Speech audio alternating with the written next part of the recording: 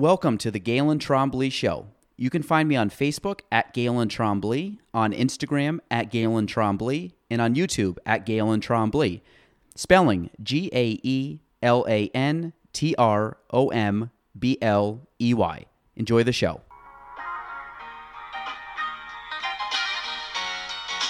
Welcome to the Galen Trombley Show.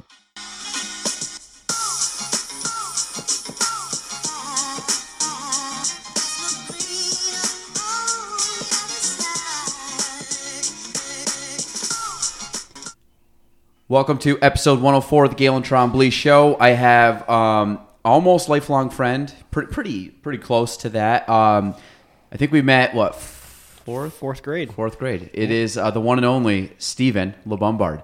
Welcome, Steve. I was going to say Steve-O, but do you get Steve-O a lot? That's it, right? A lot of high school friends I get it. Still? Yep. It's like GT, but that's kind of that's kind of grown a little bit, but it definitely was a high school, more of a high school thing. I think some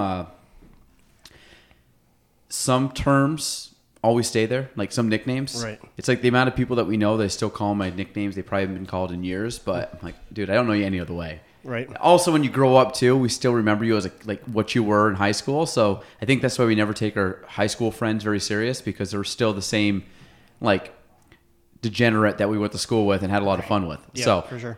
So today, Steve, actually, anybody who does not know you, give them a little background. How you got to 2020, Steve LaBombard. 2020, huh?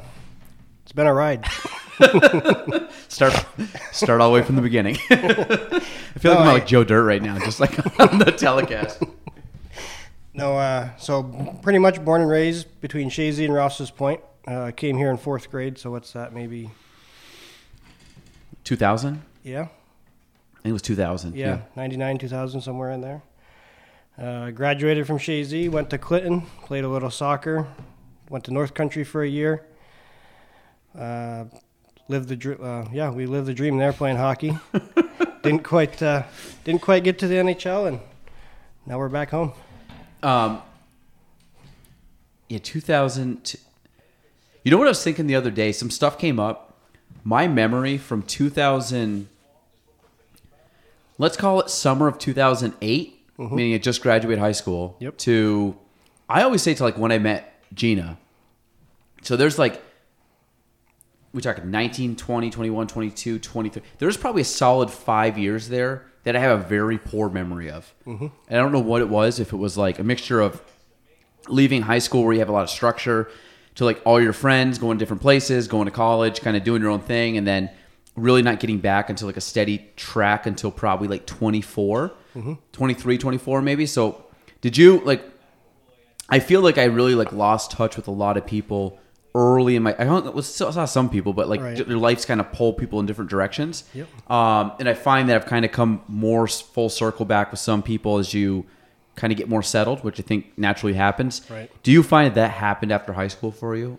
Like in your, because we've hit basically 10 years, 12 years out, but we've gone through all our 20s now. Yep. It's crazy to think about. But I just find that like things are now a little more steady than they were in the 20s. 20s were just crazy. Early 20s especially. Yeah.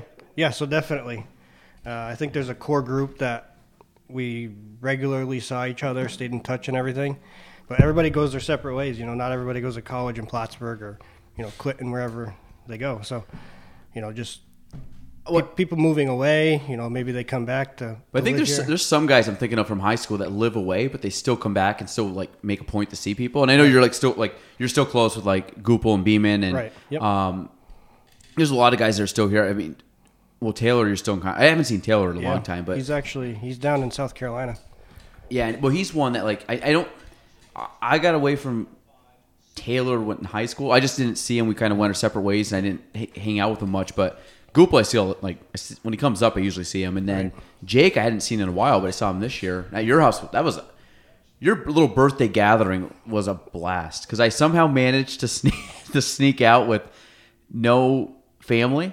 So it was just me. Yep. And I was probably there for a solid 3-4 hours, probably 3 hours, yeah. maybe 4. Probably. I know I was able to drink about 6 beers, so it was good. It was good, whatever that stretch of time was, or 4 beer, whatever it was. But it was nice just to kind of get away and hang out with some guys. Played cornhole. Yep. What's your favorite yard game? Cornhole. Is it? Yep. Without a doubt. Yep. I used to like can jam a lot, but now the joints don't move like they used to. So See, cornhole. Yep. Cornhole's a little longer.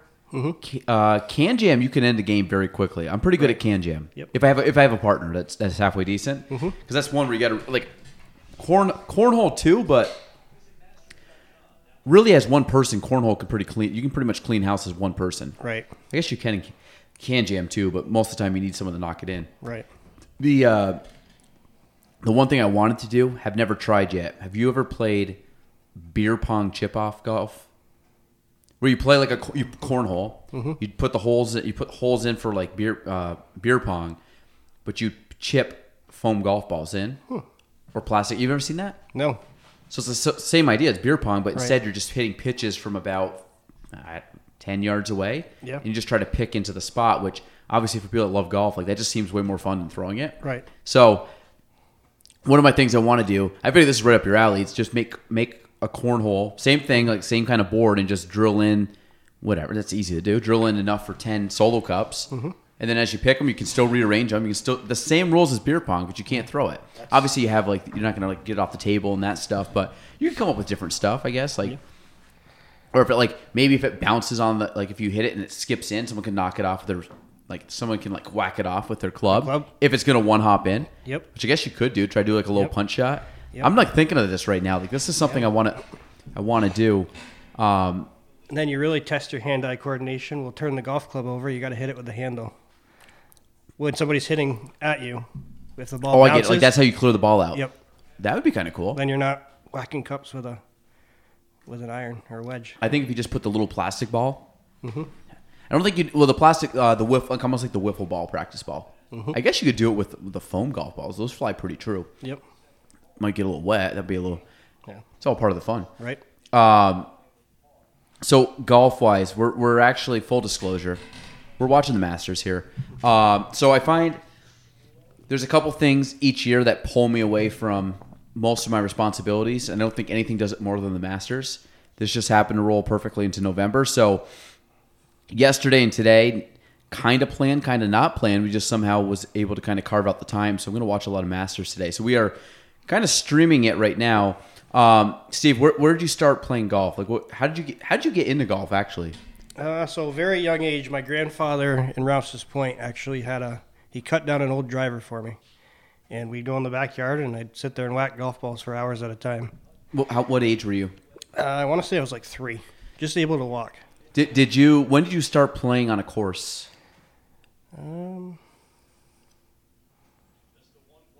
I know my grandfather took me out on weekends with him when he went out with his regular guys on like Saturday, Sunday mornings. I want to say between 8 and 10 years old. Okay, so because I think the first time I played was when I was 10. Yep. And then I played a lot. That was my favorite sport. We played a ton. Right. I still think to this day, and I haven't played with you a lot in the last 10 years. I still think I've played more golf with you than anybody in my life up at this point. Most of them, obviously, like we definitely packed the teenage years of golf. I kind of looked at it like back when we played. Like you and I were both roughly about the same back then. Yep. And then I looked at I didn't really touch. There was a couple years I didn't even play golf. Like didn't even pull out a club. There was a couple times I went out and played like 2 or 3 times. There was probably a stretch from 2010 through 2018 where I probably played like less than 10 rounds, which is crazy. And I wish if I would have stayed with it. But the crazy thing is now I'm not very good. But when I do hit a golf ball now compared to back then, the ball flight's better. I hit it better. I actually have a better understanding of the swing now. For me, it's just getting the consistency and the muscle memory back to hit it. I hit the ball longer. I hit the ball, I think, at a better trajectory than I used to. I think some of my short games, at least understanding the short game's a little bit better. Necessarily, obviously, the feel and pulling it off.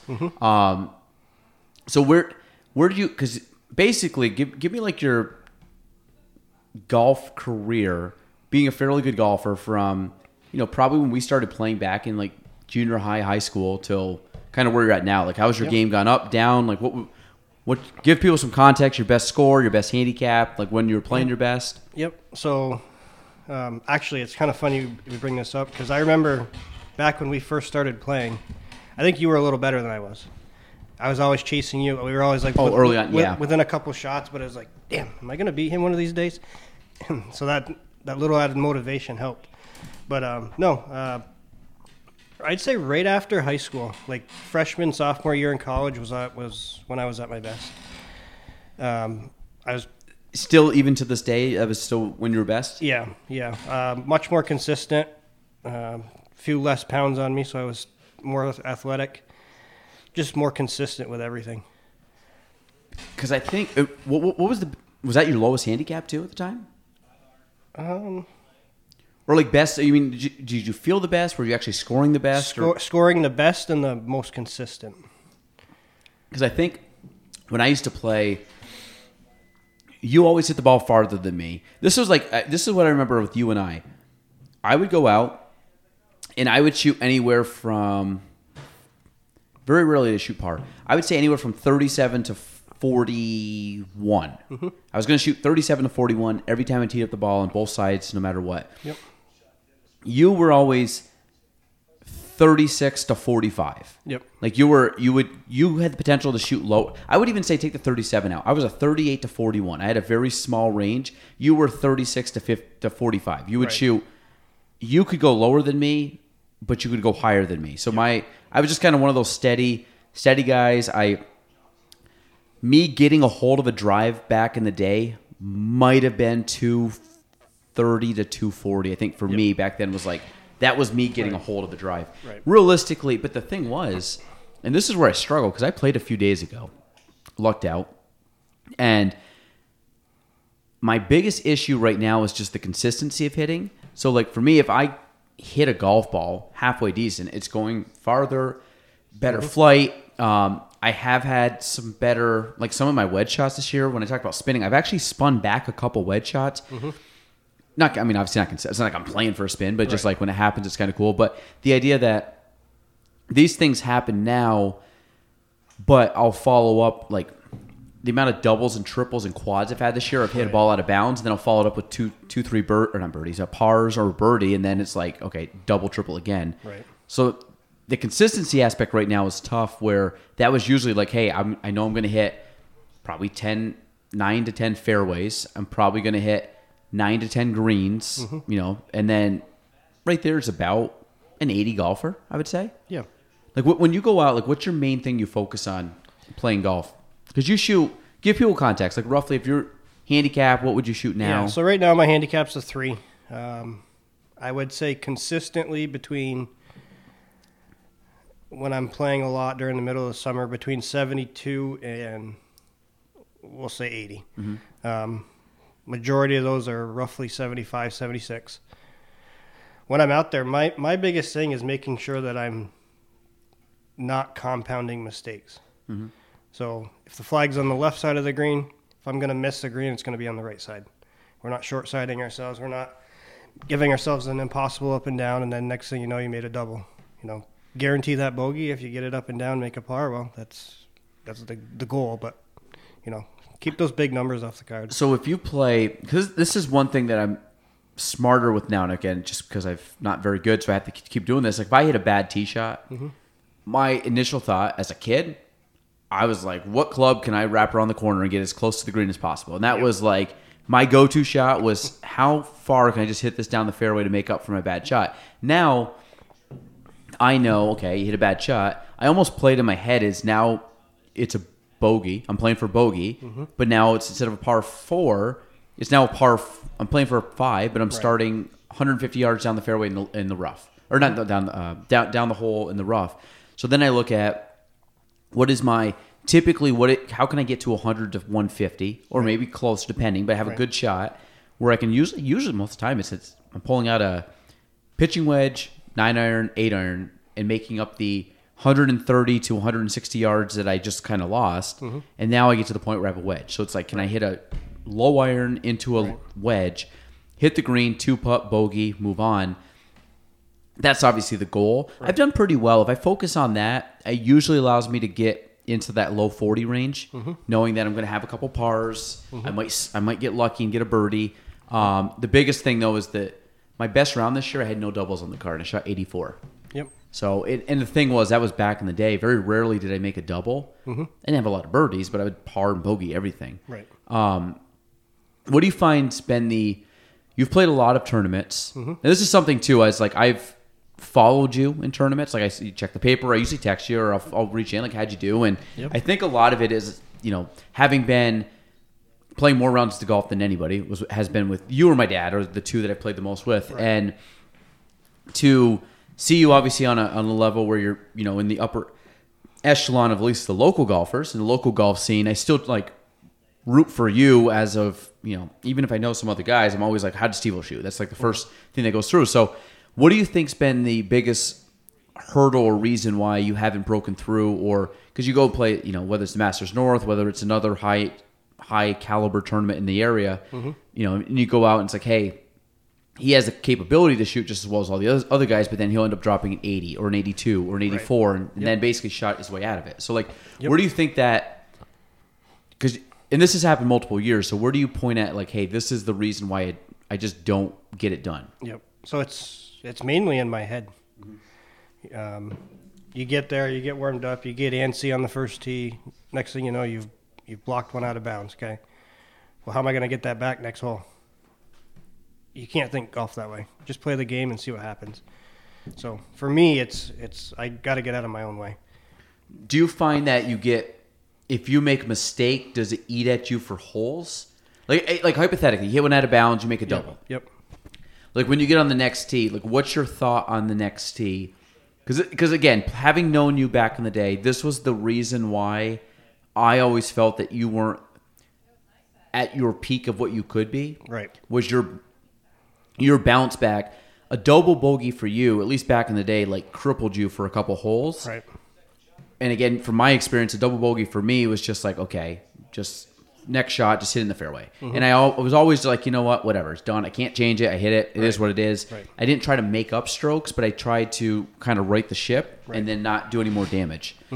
So do you find that, like, I don't know, like, you double bogey, you bogey, whatever, and you go to you're probably talking bogeys more than doubles, but say you make a bogey and you go to the next hole. Yeah. Well, bogeys are going to happen. It's inevitable. Bigger numbers are going to happen too. But I'm a lot better now than when I was younger, that's for sure.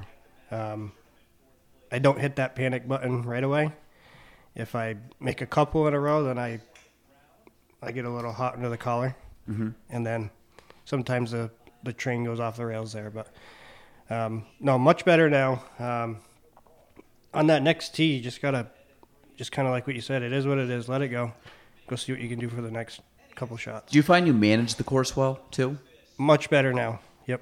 Like, depending, because you have the length where you don't have to hit drive for every hole. Right. You have the length where it's like, hey, maybe it's I'm just going to I played a lot at the Barracks this year. Like, on number 2 at Barracks, you don't have to take your driver and try to drive it. Like, you could hit an iron out to 100 yards, 120 yards and hit a wedge on. Yep. I'm not saying you would. Like, I always go for number 2 because there's no danger. Right. But I'm saying, like, certain holes where you may not have to actually go crazy. Like, do you find that you play to more yardages? Do you find you play to more spots around the course versus just grip it and rip it?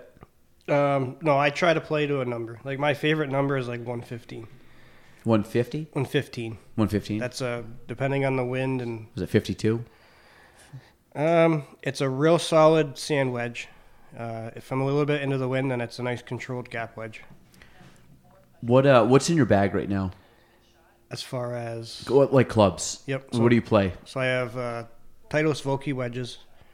Like and like degrees. Okay, so 52, 56, and 60. Yep. And then irons up to what? Up to my 4-iron. Those are Titleist AP2s. I got a 2 hybrid, so I actually got a little gap there. Okay. So from the 4-iron to the 2 hybrid, and then I carry a strong 3-wood, which is 13 degrees. 13, yep. And then a 9-degree driver. So 9 degrees. So what's roughly your carry with your 4, or what, not carry, but how far do you hit your 4? How far do you hit your 2 hybrid? How far do you hit your 3-wood and driver? So 4-iron, I'm swinging well. I can probably get 205 out of it. Carry. The 2 hybrid, I can move that. The shaft is just really stiff, and I can swing it. 230? Yeah, 230, 240. That strong 3-wood, 250, 255 if I hit it well. And then the driver is, depending on the flight that I choose, I can get it out there 300, but I'd say consistently 275. Yeah, because I was trying to hit actually this year, so I went to the range a few times just to swing. I've always liked hitting the range, so I ended up buying a swing speed calculator thing, and it's just kind of a little small generic one. It's not anything like like one of those TrackMan things, but those are pretty sweet. Bryson, I know. I'm so excited. He should be teeing off here shortly. Right? Or no? Is this actually, you know what? Here. Let me go through. So why I'm actually getting us to the actual telecast, I just realized this is not the telecast. Broadcast, there we go. This is what we want. Okay. So we're back in it, folks. This is the one we want here. So I started hitting the TrackMan thing. So I was thinking, like, the old rule of thumb for professional golfers is that get up to 120 mile per hour club head speed. Then I really started to look. The average club head speed on the PGA Tour is 114, which I was just doing some research on that. And the crazy thing is, the fastest I've gotten the club head speed on that, I think, was 115. Now, granted, obviously, my 115 club head speed compared to their 115 club head speed, same speed, but they're obviously hitting the ball better angles, better, on the face kind of thing. So but the thing is, if I can play golf and I can get my driver out consistently 275, I got the length. And the thing is, so I switched this year because I hadn't bought a club in 10 plus years. My entire bag this year, I got a new driver, I got a new 3-wood, I put in a 3 hybrid, and I put in a 4 hybrid, which, I'll be honest, probably the 2 best decisions I have in my bag right now. My 5 iron, I can hit on the range. When I was hitting it well, there was a couple times, according to the swing speed and the carry distance and everything, I got anywhere from 2 to 220. Now this was obviously on a range swinging multiple times, so this is the best of my swings. I would say consistently I could probably hit that 5 close to 200. I would probably play it as my 190 to 200 yard club. And then breaking all the way down, like 7, 8, things like that, like, they're not bad for distance purposes, but then and the thing is, when I hit the ball well, I hit a really good flight. The problem is, this is what I learned, and this is stuff that I almost need like you or someone to look at. I was getting, I think, way too much lateral sway, meaning I was going onto my right foot, but I wouldn't like slide my hips, but I would definitely almost like lean too far back on that right side. So when I came down, I was always just inconsistent contact. I've been focusing a lot on players this year and watching how they turn. They have pressure in their back foot, but they just rotate. They don't actually there's no sway, so it almost looks like they stay in place.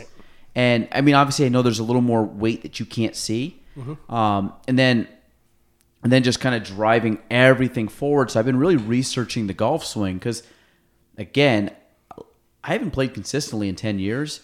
YouTube wasn't a big thing for golf swing back then. There was no GPS back when we played, you had to have you were pretty special if you had like a GPS range, Bushnell thing back when we were getting, at least when I was getting out of golf. Now, like, I got one of those little Garmin things, which it's not super sophisticated, but it gives me the yardage to the green in the front and in the back. And I'm like, honestly, knowing the distance to the front of the green, I make such better club decisions because I'm like, well, I don't need to hit it 160. I just got to carry the 145. So, and I know my ball is going to probably release out. And I found that little thing has helped me, when I'm swinging well. So my goal this year, because I'm starting to slowly get back into golf. So we'll play more next year. This is the first year that I really, and COVID took half the year out. I didn't really start playing until June, July. My goal next year is to get back to a single digit. And I don't think I'm far off with how I'm swinging. A lot of it just comes down to consistently, because I was playing with Alec the other day, and Alec hit the ball up. I'm capable of hitting the ball the same. He just hit it so much. Like when I made pars and he was making pars, we hit it the same. Just he did it on 13, 14 of the holes, and I did it on 5 of the holes, you know, and that was the difference. It was like, okay, and he didn't make the quad, or he didn't make a 10 on a hole because I took, you know, threw out the tee and hit one in the water. Right. Like, so I just think that the game of golf it's fascinating to me. It always is. It has been. It's still like I think my favorite sport. Especially when you start watching them, like, what is this guy? Is this Tommy? I don't know who this guy is. Why does he got like Smith. why is there just randomly a Sam's Club like tote bucket sitting there? I wonder what's in there. Did you know they're not putting ropes down this year? Yeah, no, they're and there is people walking around. They said they were allowing like players' wives and girlfriends and coaches to walk around. And Not I that think you can see them, but and I think they said members of the course too. members. Yep. Because I know when Tiger teed off, he had there was a lot. There was actually quite a bit of people at the honorary start thing. Yep. Is this in the rain? This guy right here? Is it Im? Yep. Korean? Is it? It must be Korean. I have a friend that's Korean, looks just like him. So every time I see him, I just like all I can picture is him. Not athletic, not a very good golfer, but looks just like him. Justin Thomas, this kid I like him. He's one of my favorite Yeah. players on tour. I think he's funny. If this guy doesn't get a broadcasting job when he's done playing golf, I'd be shocked. Yep. Who's your favorite golf broadcaster? Broadcaster, analyst, any golf personality that talks about golf. I like Faraday. Really? Yeah. Just personality-wise, or just like what he has to say, or what? Well, Just because he's kind of quirky? he doesn't take it too seriously. He's always having fun. He used to be a pro golfer, right? Yep. Oh yeah. Which is crazy. He's won some decent tournaments. I would say my favorite, if you had to pick, Galen, who do you want to call in a tournament? It's Jim Nantz, without a doubt. Yeah. If it's a commentator, my favorite commentator, and I know some people don't like him, I love Brandel Chambly. When he does the live, that guy is. I mean, his job is to research golf, right? But the amount of like stats that guy just whips out, I'll be honest too. Oh, you got to pay homage here. The GOAT, Tiger walking to the tee. MH is standing. I'm surprised. I should have got MH. Man, we should have got MH for this. So, sidetrack. Okay, Tiger's teeing off at what time? 2:30. What time we have now? 1:35. Almost 1:30. So we got an hour. Yep. I am 100% number one pulling for Tiger. Oh, absolutely. The only reason I say, and I am a Phil dude, so Phil or Tiger. I'm still a Phil Tiger guy. Do I want Rory to win? Yes. Do I want Justin Thomas to win? Yes. Ricky Fowler? Yes. Bryson? Yes. Those are probably the 4. But Tiger's sitting at 4. No bogeys yesterday. My only concern is he shot 4 under with no bogeys, which is, I mean, good and bad. But you know, if he has a bogey or two, is he capable of making more than four birdies? And then you look at it, you know, if he made 2 bogeys, but he shot 2 under, so he's going to fall behind the pace of these guys. And I think this tournament is going to be a pretty low tournament just because it's pretty wet out there. And I think it's only going to get, I think they have some weather kind of throughout the week. But yesterday morning when this thing was pouring down rain, did you see like the raindrop? It was like standing water out there. Yeah. Yeah, so this is, it's cool. This is the best tournament of the year by far. Yep. It's if you said we get one tournament to watch the rest of your life, it's the Masters without doubt. Absolutely. I do love the U.S. Open, but there's something about the Masters. No, so the other thing I found out this year with golf, so wedges. I did a lot of research on stuff. So the couple things that I found out. Number one, I had to get a 3-iron and a 4-iron out of my bag. I could probably hit a 4-iron dip pretty good, but not as well as I'm going to hit a hybrid just because of height. So I got rid of that, and I'm kind of embraced the hybrid. I think when I switched away from it, I was hitting the ball well as a kid. I'm like, I don't need a hybrid. Because I got rid of a hybrid. I'm like, I can hit an iron. And then I realized, like, just because I can hit it roughly the same distance, I can't carry it, and I can't get the height. So for me, sure, if I'm 215 yards out, I can run a 3-iron up there. But if I have water or trouble, I got to take a hybrid and carry it. And to be honest, the hybrid ball flight to me is just a better ball flight.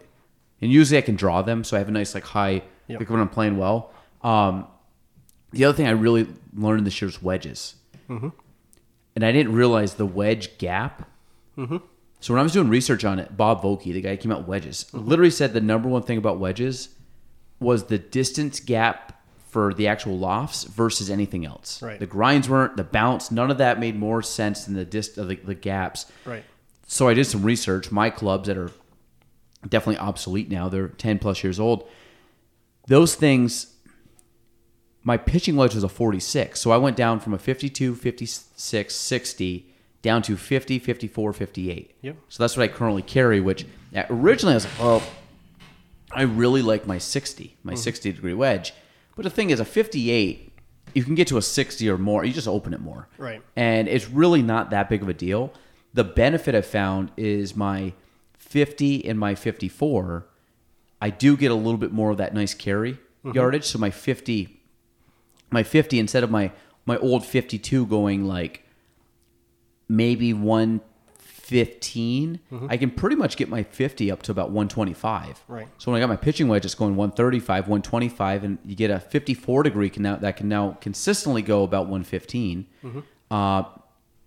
I'm in a good spot. My 58, though, it's kind of weird because the grooves are considered like they call them like an M grind on the Vokey. So I find that when I hit it sometimes, because I did research and it's like you're supposed to hit it more in kind of like open face shots. Right.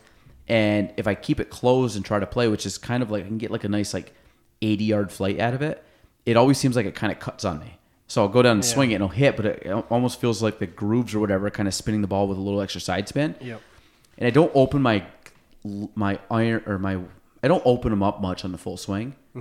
So a lot of times I'm trying to kind of fiddle around, but then you take a 58 and kind of just go slightly, maybe down to a 60, 61 degree. But I don't know. Wedges are my favorite part of the game, but I've been struggling lately with them. Yep. So you do hit a full shot with your 60, well, you said 58, 58, right? Rarely. Yep. It's not. It's usually I would much rather open up a 54 and just play like a 54-yard pitch from 80 to 100 yards than pull out a 58 and swing it closed. Yep. Or square, I should say, not closed. But I don't hit any full shots with a 60-degree wedge. I just never got comfortable with it. I'd rather hit a half a sand wedge. Is that kind of par from like is that normal for most people? No, it's actually the opposite. So a lot of people do hit full. Like I'm thinking about just around our club, guys like Cody Roberts, Bart Van Leuven that have success and they play very well, very good golf. They have that shot in their bag. The 60-degree. Yep. The full swing. I mean, controlled. Yeah, but yeah. controlled. Like I mean, more than just like they're not pitching it. They're swinging a little bit more. Yep. My 60, I used to be able to, but even with my 60, I always worried about just almost like coming down too much on it, or a lot of times I would actually kind of come into it, I guess not steep enough, and I would almost like blade it because I'd come in, and it was hard for me to make, because you got to think that, I mean, a 60 is a pretty flat club. Right. So when you're coming down into the ball, unless you hit it good, like I would be just short just a bit. Yep. I could find that I'd come up and kind of hit on the bottom of it and would shoot it out real quick. Right. So my 60, I always had a very hard time keeping that consistent. Yeah. No, I don't hit those shots at all. And it's something that I gotta teach myself to have that shot. My problem is I feel like my ball contact's always very good. I can't control the trajectory. So okay, so go into that a little bit. So, like with my sand wedge, I can hit it low, I can hit it high. I know both of them are going to spin. One's going to spin more, obviously. But the 60, I feel like everything, it either floats in the air or, you know, if you do happen to hit the ball on the back of the ball, you blade it. Like there's no consistent ball flight. Does that make sense? Yeah. So this is something even when I was playing my best, very rarely did I have flights to a ball. For me, I had one flight. I was like, I'm just going to hit it. I know roughly how far I'm going to hit it. I know I'm going to hit it ballpark. If it's something that's a tight hole, I'll err a little bit to the safe side. Like you said, don't like jam yourself up short-sided. Very rarely, especially even with wedges, I don't practice high, I don't practice low. I did at the time know how to manipulate the ball a bit. I knew if I put the ball a little bit back in my stance and kind of has a shorter follow through, I could keep it low. Same thing. Put it close, put a little forward in my stance, kind of open my stance up slightly and just, really just swing full. I could get the ball up. But I don't think I can sit. Like if I was dead center of the fairway, unless there was a ton of wind, I'm hitting just a shot. Yeah. And I don't know if that's what good golfers do. That was always what I did. But like I know, like the pros don't. They have thousands of shots. Yeah, they have a bunch of different trajectories for different spins. Right. Like that guy just hit the ball there. Like. Yep. I would say that was kind of on a chip shot, probably a nice little medium to low trajectory. You know, got it stopped, kind of hit, bounce, skip. But like in a fairway, are you still trying to hit high and low? Yes, and the flag will determine that. So if it's in the back, I'm assuming more low. If it's in the front, higher. Yep. And the reason for that is if you hit it a little lower, sometimes it'll skip for you, and then you know it'll stay in the back. Whereas if you hit it high at the back and you're into a slope, maybe that thing zips off the front of the green. Spin back, you mean? Right. And or just sits. Right. So you wouldn't be worried about if you were to hit it, hypothetically, balls a little bit higher up, tears up a little bit, balls in the back, or clubs in the back, holes in the back. You hit the ball long, maybe with a high shot, and it happened to land middle of the green, you're pretty much stuck. It's middle of the green. Right. But you would have no issue if you hit it low, potentially running through and going into the back? No, because as often as I try to buy new wedges every year, so the grooves are pretty sharp. So I know 95% of the time, if I hit that low shot, it'll take one hop, skip back there, and it'll stop. What kind of wedges you play? Callaway? Vokies. Oh, you go back to Vokies? Yep. Oh, I thought you had. Did you have Callaways? I had Cleveland. Or I meant Cleveland. Yeah, Yep. yeah. When did you switch to Vokies? This year. Gotcha. What one do you have? I got the SM. I got the eights. 7s. You get the 8s? 7s, 8s. The 8s are the newest ones. Okay, so the 7s. Okay, so I got the same as you. Yep. They're awesome. I love those wedges. I did some research on them. And again, I dove right into it, but I couldn't be happier with the ones I picked. And right. I used to have I still do. I mean, I have a 52 that really didn't have a lot of play because I only played the 52 on full shots. So around the green, unless it was a bump and run, which I would say 95% of the time, I'm opening a sand wedge or a lob wedge and playing some type of like higher pitch shot. I don't play a lot of. You play a lot of low shots around. Like, what's your go-to shot? If you kind of like, you could go high, you could go low. I mean, obviously, I know it's factoring in the right. the fairway or the greens and everything, but and the lie and stuff. But what's your go-to if you could hit both shots? What do you typically lean towards? I try to get the ball on the ground as fast as possible.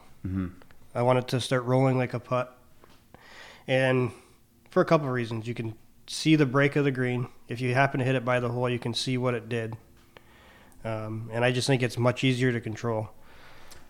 No, I think you're spot on. Yeah. My go-to has always been higher, just because I find that for me, at least I know it just feels more comfortable than trying to like hit a low shot and run out. Because sometimes my ability to stop the ball is based on more like height than it is by spin. Right. So I have to rely on basically the angle and the gravity of coming down. I was thinking this year, it's like I really got to get better at just getting that ball down on the ground, like just playing a little bit back or trying to keep your hands a little bit lower and just kind of scoot it.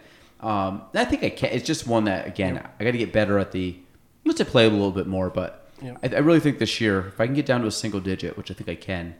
Oh, for sure. Because 90 down to, I would say right now I'm about a bogey golfer, but I don't think I'm far off from an 80. It's just kind of like stop hitting out of bounds and clean up a couple, short game shots, get up and down on a hole or something. Right. Now back to your getting the ball on the ground. Like, there's a lot of the times where I'm on the apron of a green. I have no problem grabbing a 9-iron to hit that bump and run. I don't always go to a gap wedge or a sand wedge. See, that's the thing that I of course, like back in the day, like the people that would like pull out a 6-iron and just bump the 6-iron and pull out. I remember this was like called like old man golf, like just bump and run it. Doesn't matter. It's gonna be no spin. You're just gonna let everything roll out.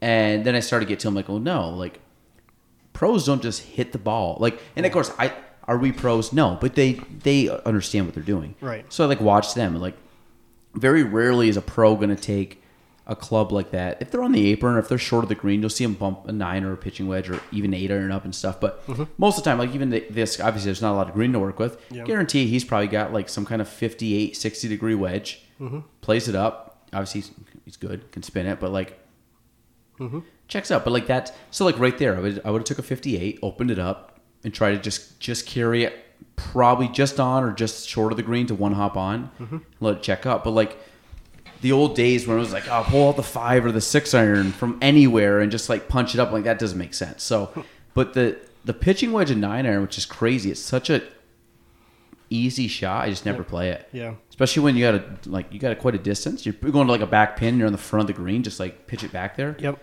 And one of the big things that I like about those clubs is like a wedge. The face of a wedge is pretty dead. If that makes sense. You get a pitching wedge or a 9 iron, and it's got a little more jump. You can feel it. Right. Yeah. Like you can hit the same shot with a gap with 52-degree wedge or your 50, and a pitching wedge. The loft isn't entirely that much more or less, depending on how you're looking at it. But the ball is just going to go farther because the pitching wedge has a lot of jump off the face. Is that just the way they make them? It must be, right? I mean, unless you got a set of blades, which... Well, when I was doing, like a Vokey, they go all the way up to 56 for a wedge. Like I was kind of contemplating, do I keep a pitching wedge, like part of the stock iron set, or do you get like a Vokey 56 or 46? I don't know if there's a benefit to either. I've always played the pitching wedge within the iron set. Right. But I've never bought a wedge set within a sand or an approach wedge or a sand wedge. I've never gone below into pitching wedge. I'm always like, I like wedges. Yep. Like I'm always I guess pitching wedge. So you're a 4 wedge person. Right.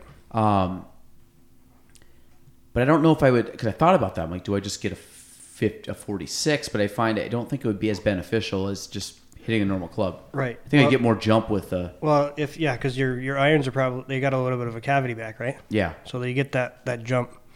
So if you did go with like a Vokey 46 or whatever for a pitching wedge, you're not going to hit it as far as you would a standard pitching wedge with a cavity back. Makes sense. You had the AP2s for the irons? Yep. Titleist? I think... I've looked... What's your thought on ping? I used to shit on ping back in the day. I didn't like ping, but now I've like researched ping a little bit. I'm like, a lot of people I know have ping. Yeah, I don't know. I haven't looked at irons in years. It's not really my favorite. I don't like the way they look. That's it. It's an aesthetic thing for me. Yep. But I'm sure they perform well. I mean, obviously there's guys on tour that have them, but when I look at a golf club, it's got to fit my eye. So when I was, this is the thing. Okay, so when I played. I don't understand why. I remember going, and I was a TaylorMade guy as a kid. TaylorMade driver, TaylorMade 3-wood, TaylorMade irons. I think the only thing I didn't have was my wedges were, I think, Cleveland back in the day, and an Odyssey putter. And that was my set. And then I remember in 2009, 10, something like that, I'm like, I'm going to get irons. I went down south, went to a demo day thing, tried all these clubs, and we were going to get it fitted, whatever. It was great. I hated Cleveland anything but Cleveland wedges because I hated Vijay Singh. I still don't like Vijay Singh. Don't ask me why. He's a Cleveland guy. Didn't like him. Screw it. I don't want Cleveland. Well, what happened was, so I go down to get an entire new set of clubs minus my putter. I go down, and I was kind of the guy aesthetically had to look good. I'm a traditional looking guy. I like the traditional set. I don't like all the funky colors and weird schemes. So I kind of got away from TaylorMade at the time because they went to like the white, like whatever it was back in the day, R7, R9, right? And they had that the burner, whatever it was. That was that white head, and I'm like, I just don't like the white head. I used to have the favorite club of all time, the RX5, TaylorMade 580 XD. Yep, that was my driver. Love the look of that. Very traditional, set up nice. That would be one today I would probably still put in the bag if I could. I'm sure I could find it. Find it on like a second tier, like eBay or something. Actually, I still have mine. I had the R580. You had the 580. I didn't do the XD. I don't know. I don't even know the difference. Extra distance. I have no clue. Yeah. Not that it really mattered, but it was like such a good. The driver used to be like one of my best clubs.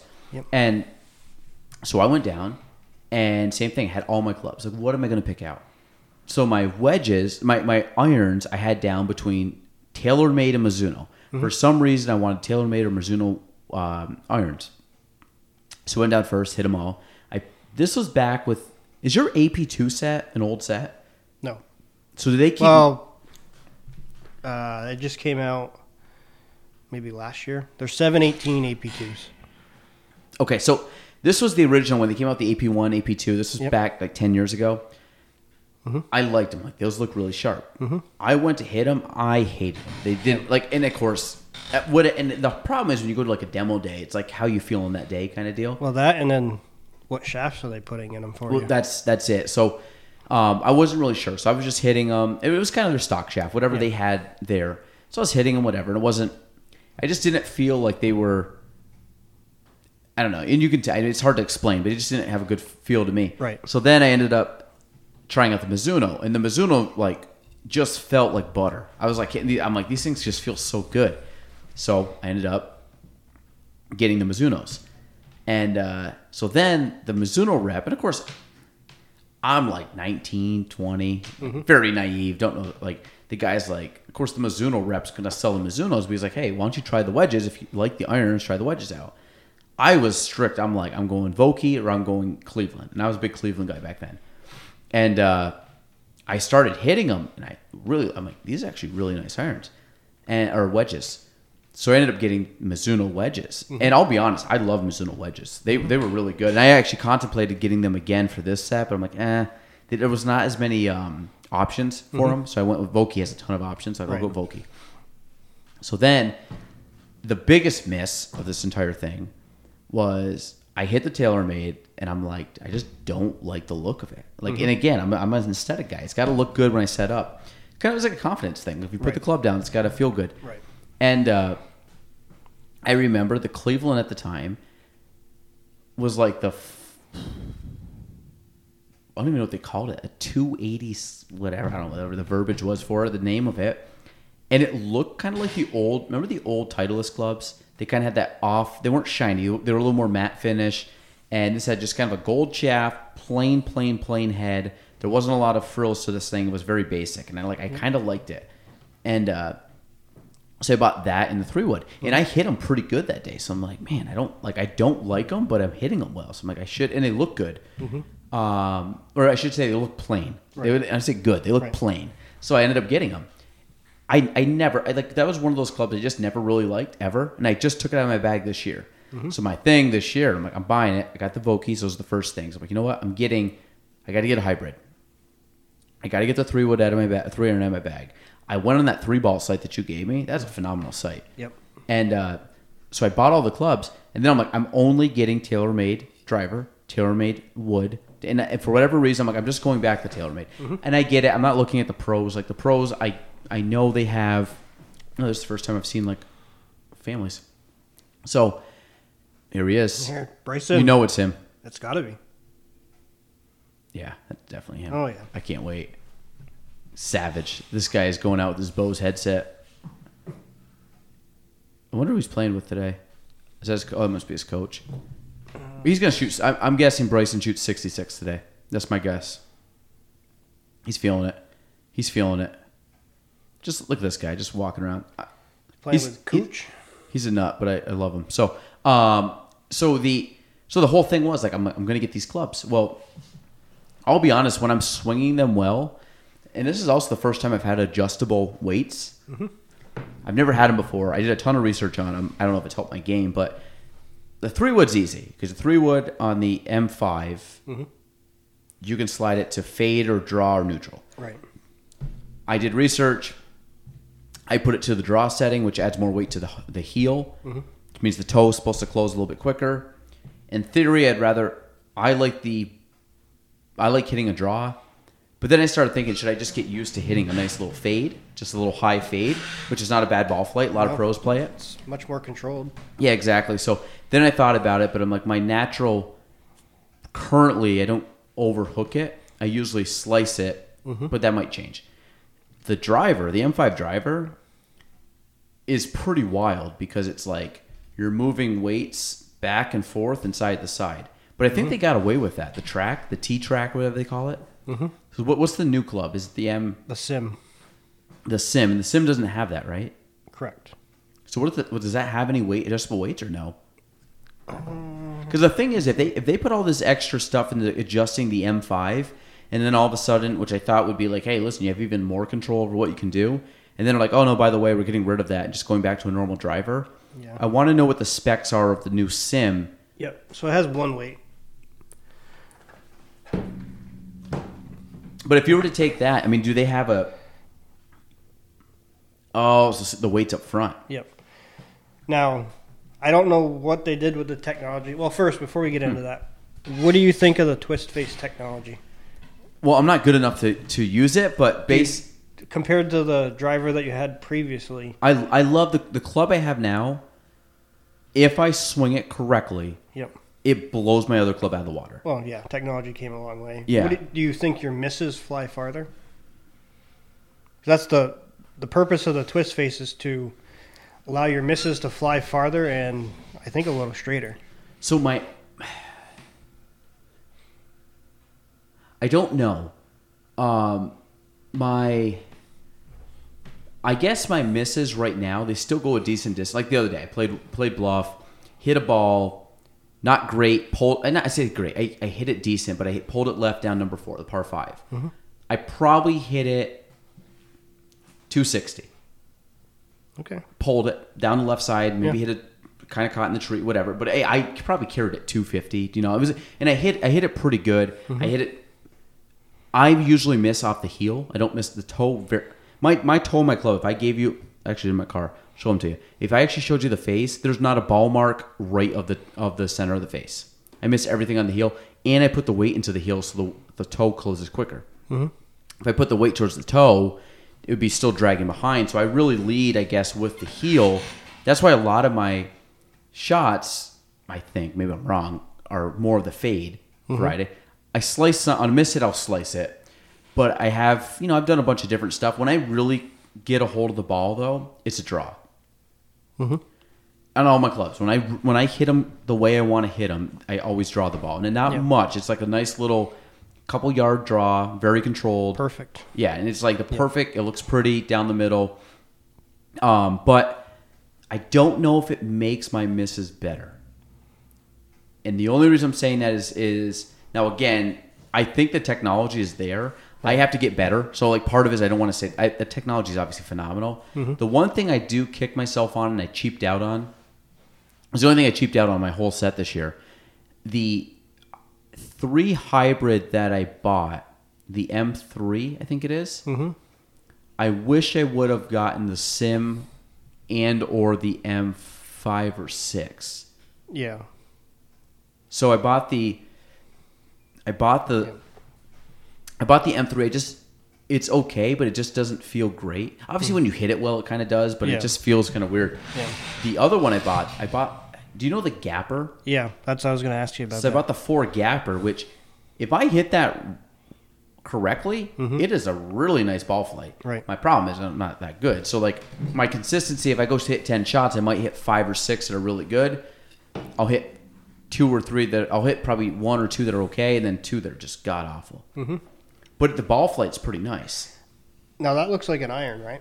It's like a. So they have the mid, low, and high. Yep.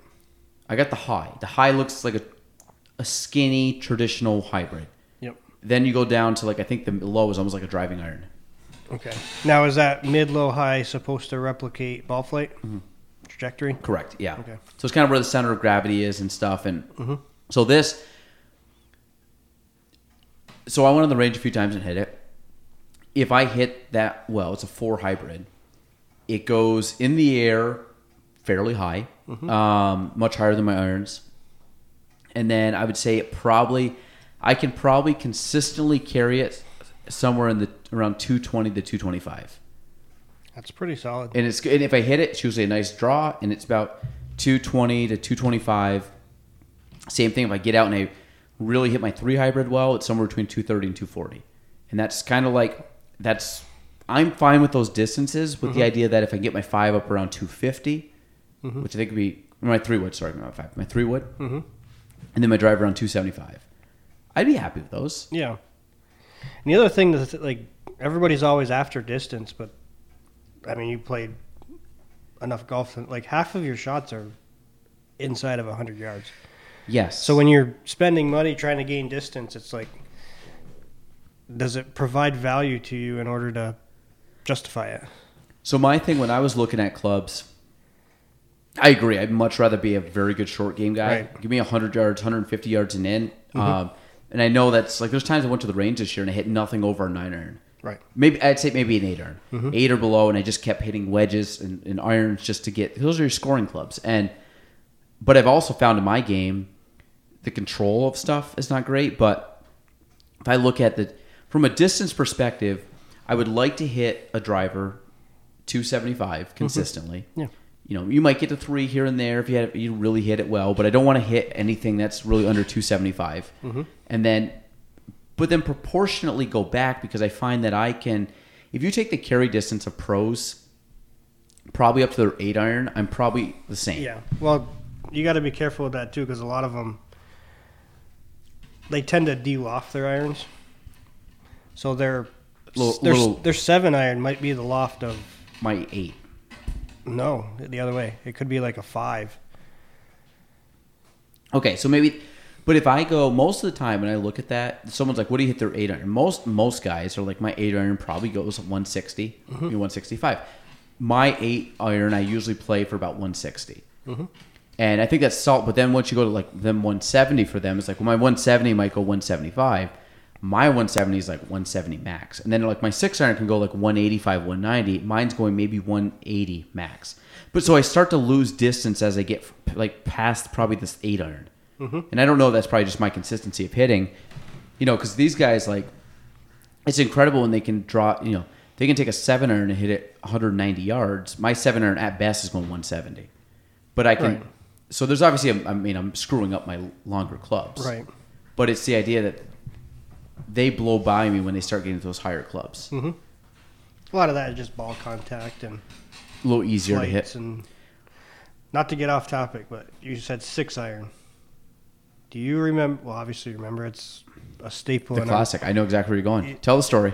Tell the whole background. Why? Yes, go ahead. So, golf at the school before the golf course opened, or if we didn't have a ride. Yep. Times were tough in high school, right? Or junior high. So, MH, the famous Michael Henry. He's actually an alumnus of the Gale and Trombley show. Yep. He created a golf course in the back of the school, and we were hitting to, well, this particular hole was, I don't know, maybe 80 yards, 60, 70, 80 yards. Yeah. So, what was it, a Mrs. Baldwin's pipe henge? Yep. So it's Is that a real thing, a pipe henge? I'm going to Google it while you're talking. I don't even know, what is it, Study Stars? I think so. So, anyway, we're pipe henge. We're 80 yards out, and Mike takes a full cut out of 6-iron. It's about 20 feet in the air, dings it off the pipe henge, and that's a 6-iron for you. Pipe hinge. Hole in one. Did we call it the pipe hinge? I called it Mrs. Baldwin's thing. But they always called it a pipe hinge. Yep. Unless I'm looking at the wrong thing, a pipe hinge is literally a bracket but holds 2 pipes. Yeah. There's no way we call it the pipe henge. Henge or hinge? I'm going to say pipe hinge space. Pipe hinge space. Yeah, because it studies stars, right? No, it is a pipe henge. Oh, there it is. Just celestial climbing frame. Eyeball observatory. Wow, there it is. It's called a pipe henge. That's actually what it is. So just Google pipe henge. Henge. P-I-P-E, pipe, H-E-N-G-E, pipe henge. The picture that comes up is some old dude sitting under this thing. That is exactly what we had. Colorful. Obviously, there's a lot of science to it. We just thought it was this metal thing you could climb on. It's weird that we had that there because that was a great golf hole. Well, that and like for educational purposes, I don't know if we ever went out there once to look at it. No, I think honestly, all we did was played a golf hole to it. Yeah, a couple times. Yep. So what I remember about that shot, and the biggest thing on this was that MH, I would say, on a scale of on our friend group of golfers, our average friend group, yep, probably trended towards the low end. Yep. But I think MH was one of those guys. He brought the fun, not the golf, and that's what we loved about him. Right. And so he and what I guess we didn't get to. So we're basically, again, I guess like you said, 80 yards at a telephone pole. He hit this thing like 10 feet up the telephone pole, 15 feet up on a line, meaning this thing was going across the road and probably smashing into someone's house. So how big's a telephone pole? Maybe a foot in diameter, if that? Maybe, yeah. You basically had a foot, 10 inches, 8 inches, saving this house from a golf ball. And he hit it, and then he turns around. Meanwhile, 80 yards, he probably hit this thing 130. Oh, yeah. Just turned on it on a line and hit this thing, and it probably, I don't know how far back it bounced or bounced away. I mean, in our game, it was a hole-in-one. Yep. 3 inches to the left is a broken window. And meanwhile, we all had like wedges that we were like kind of flighting into this thing and like kind of like hitting these little half shots. I really can't believe we didn't hit more valuable things. I think someone hit a car one time. Oh, yeah. I never hit one in the, but this was like, we were actually, like you and I were pretty good. Mm-hmm. Some of our friends that went and played didn't play a lot. You know, they were definitely susceptible to maybe some missed shots. Yeah. Some bad swings here and there. But the thing is, like back in the day, if you're a golfer, hitting the golf ball around a school, at least what we used to play, was a phenomenal way to play. Right. I mean, just hit target golf. It wasn't like you weren't putting or anything, but it was just hitting you ball striking. Right. I had fun. I used to love playing. Oh, that's great. We did that almost. I mean, even to this day, you could still do that. It would be. I mean, you'd have to play almost across the whole yard. Yeah. I'm just saying. What did we? So we, first hole that we ever came up with it. We started at the modified baseball field. The backstop. Did we?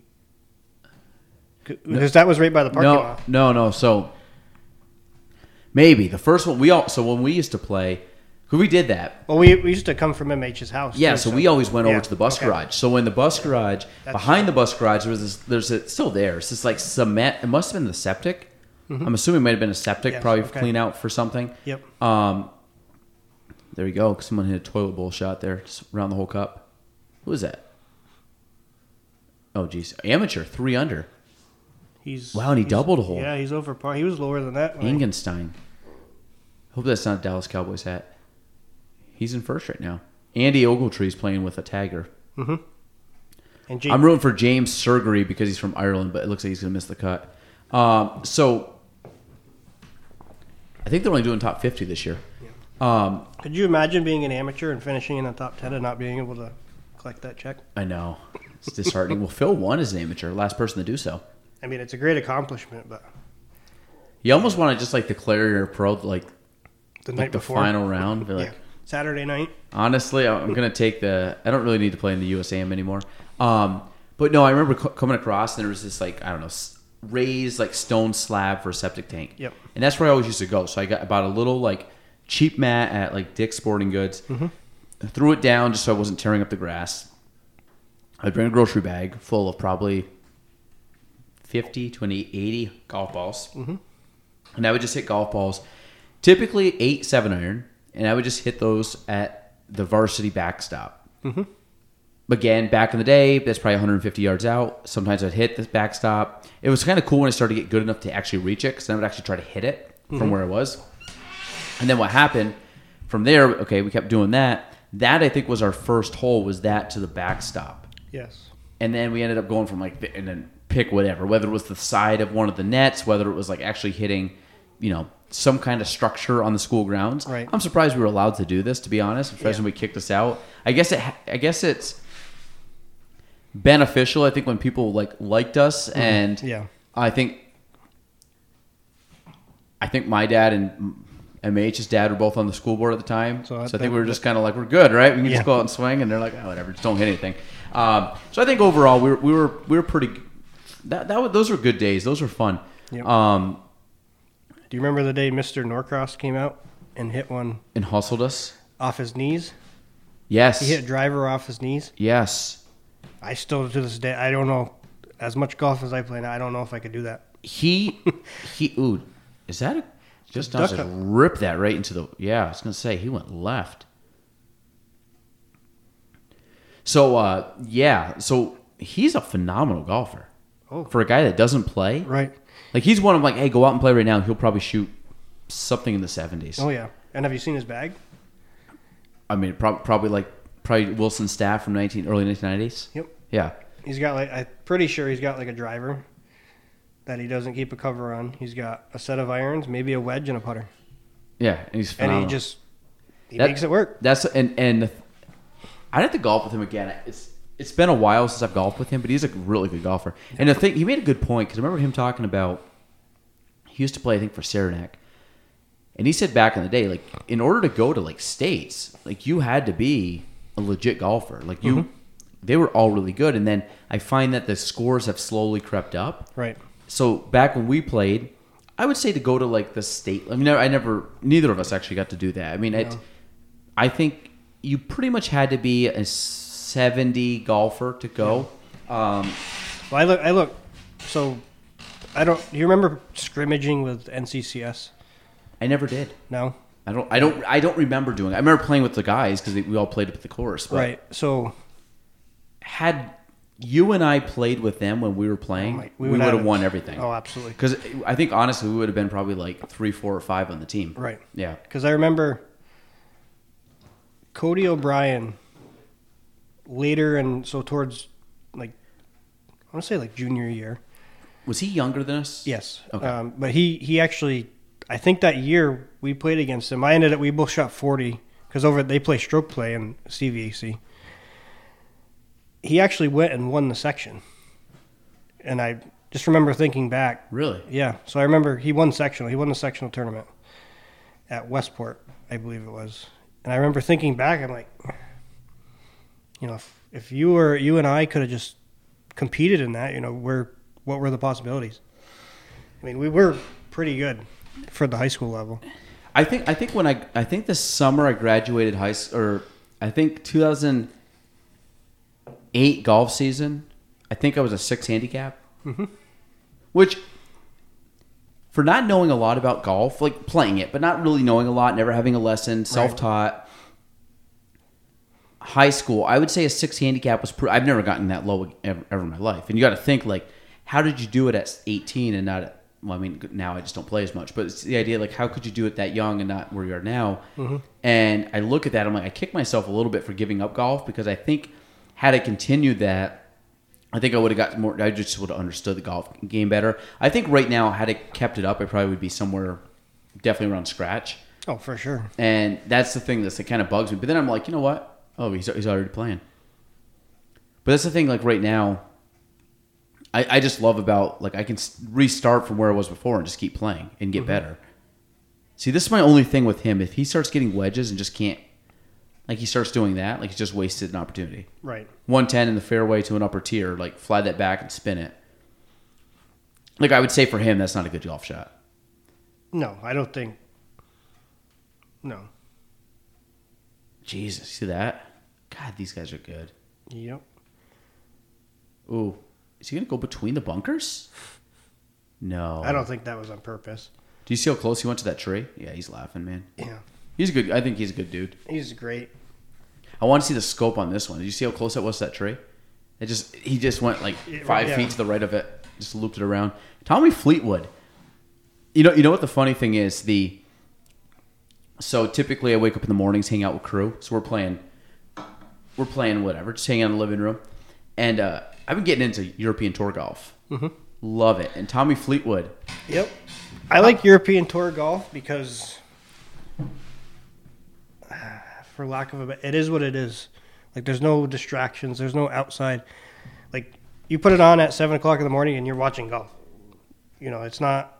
Well, and it's also not as hyped up as the PGA Tour. Right. It just feels like a more low. I mean, these guys are professional golfers. Right, yeah. But it's like so low key.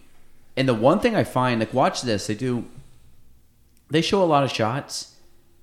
But like European Tour right now, they're still kind of talking and they're going like this. European Tour golf is getting these like right on the guy. Mm-hmm. Guy swings a shot, where to go, boom, next to the guy. And the guy's like, you cut, and like within 2 seconds he's swinging. Mm-hmm. I find that the PGA, it's slower. So you don't see as many. The shots per hour that you see on the PGA Tour versus European Tour, it's not even close. Right. Like, you'd be like this, but they would have this cool, like, these guys over on the right would have this angle on him where you could see this nice shot. I really don't like the down the line angle, to be honest. Because you never follow the ball. I like the shot track, but I agree. Like I like an angle where I'm seeing the guy on the side, or even my favorite is the side, but like slightly in front. Mm-hmm. So you kind of give me like a 20 degree, 30 degree angle into the golfer from the front side. Mm-hmm. That's one of my favorite views to watch. Like from the back, I don't get as much out of it, but yeah, to me, I guess it looks better when you're actually like showing it on TV because the flight track, whatever. Tom, or what's his name? Danny Willett. Mm-hmm. I didn't realize I had never heard of him when he won because this one was kind of getting out of golf. Mm-hmm. He was like number 12 in the world at the time. Yeah, well, he won the Masters, right? Yeah, when he won it, and I never heard of him that week. I'm like, who's Danny Willett? But I guess he was a good golfer. Mm-hmm.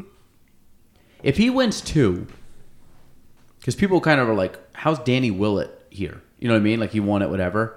But I'm like, if he wins 2, then you can't argue with the guy. No, you validate it. And he's like, okay, well, think about like Bubba. Zach Johnson. Bubba won 2 Masters. 2, yeah. Zach's got a Masters in British Open at St. Andrews, by the way.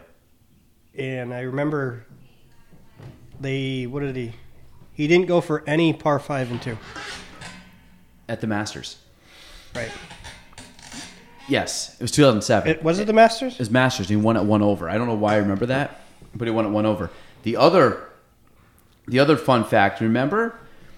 This is golf. I don't know, and folks. This is a golf podcast. Half the time, like I was, who was it the other day? I talked a little bit with Bryce, but Alec came on. Mm-hmm. Adnaha, all golf. Mm-hmm. Like Jared and Ryan the other day, almost all golf. Like, but do you remember you and I? Bunch of classmates went to Europe senior year. Oh my, yeah. Fun trip. Yep. Looking back at it, I wish we would have done things a little bit differently, but I will be honest, 95% of it I had a total blast. So, yep. I remember backing up this whole trip. This was the whirlwind day from my memory. Was we were supposed to go up to Montreal to fly out. Mm-hmm. And I remember our flight for whatever reason. Oh, that's Bryson. Bryson's a good putter, by the way. People just crap on him, but he's a very good putter. Yes. Also, a DraftKings hat. That's pretty special. So, I remember going, and I don't know what day of the week we're supposed to leave, but I remember that we had a flight delay. Mm-hmm. It was weather. So, they're like, hey, we can't leave today. We have to leave tomorrow. And it was early in the morning. Well, originally our flight was like middle of the day. Right. And we were going to go from Montreal to Toronto to Heathrow over in London. And I was lucky enough at the time, I had been to Europe twice prior with my family, which I love Europe. And I haven't been back since that trip. Mm-hmm. And I remember going, I'm like, this is so cool. I get to go, but I get to go with my friends. This will be a blast. Yep. And both times we flew to Europe, we flew down to Newark and then flew out. So it's kind of this, it doesn't matter. You fly to, it seems like you're going back in time, but they make up the time. Mm-hmm. So I remember going, the flight was canceled. And were you part of the group that went to Beeman's? Oh, yeah. I thought so. Because we didn't go to sleep. Yeah, so it was me. And that started the whole trip. So I remember there being 6 guys that went.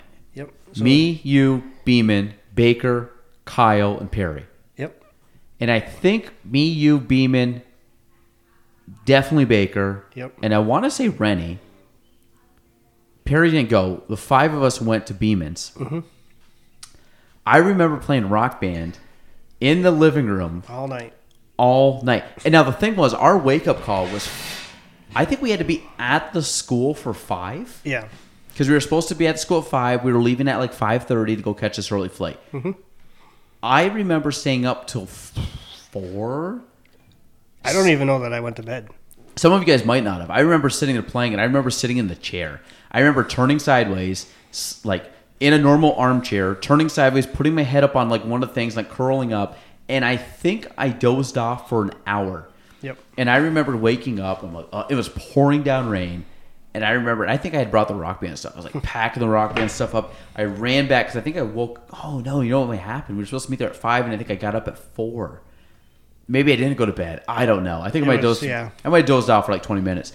I remember getting up, running stuff back to my parents' house, dropping it off, getting my stuff, and running back to school to hop on the bus. Then I remember somebody had like a passport issue at the border, and there's the whole thing. And I just remember this entire trip was just a whirlwind. And I don't remember the airport. The only thing I remember about Toronto was playing cards with people on the floor. I don't remember anything else. Yep. I remember getting to Heathrow early in the morning. I kind of remember the flight. I don't think I slept on the flight. I think I tried to. I couldn't. Yeah.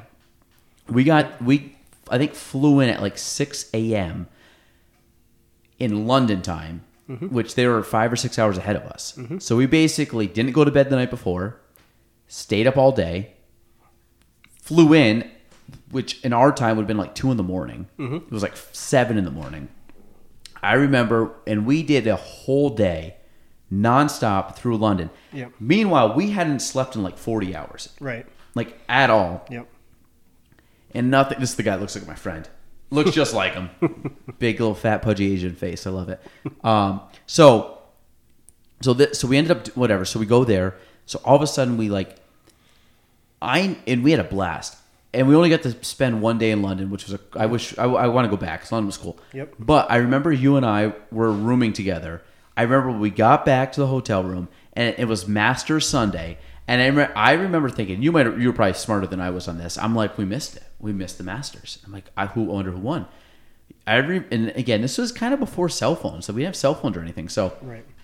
I remember getting back to the hotel room, turning on the TV, and all of a sudden, like, welcome to the Masters, and like they were going on to the back nine, and I'm like, tape delay, and I'm like, no, idiot. Like to myself, I'm like, yeah, yep. We're 5-6 hours ahead. Yep. We haven't even missed. They're just teeing off. Yep. And I remember you and I were so tired, we shut the TV off. Sunday at the Masters on the back nine, and we shut the TV off and went to bed. And Trevor Immelman won that year. Yep. And I just remember, I'm like, we have to be so exhausted to shut the Masters off on Sunday as they're going on to the back nine. Yeah. And I was so tired. It was a great trip. Oh, what was your favorite thing about that trip? Favorite thing? All right. So the whole time we were there, do you remember everybody, all we could think about was pizza for whatever reason. Fair. We got pizza and... What, do you want another one? You can talk. It's okay. No. You got others? Can we pause for a minute? How does that work? Yeah. No, I just ramble through. Oh, You're fine. I'll just talk about whatever.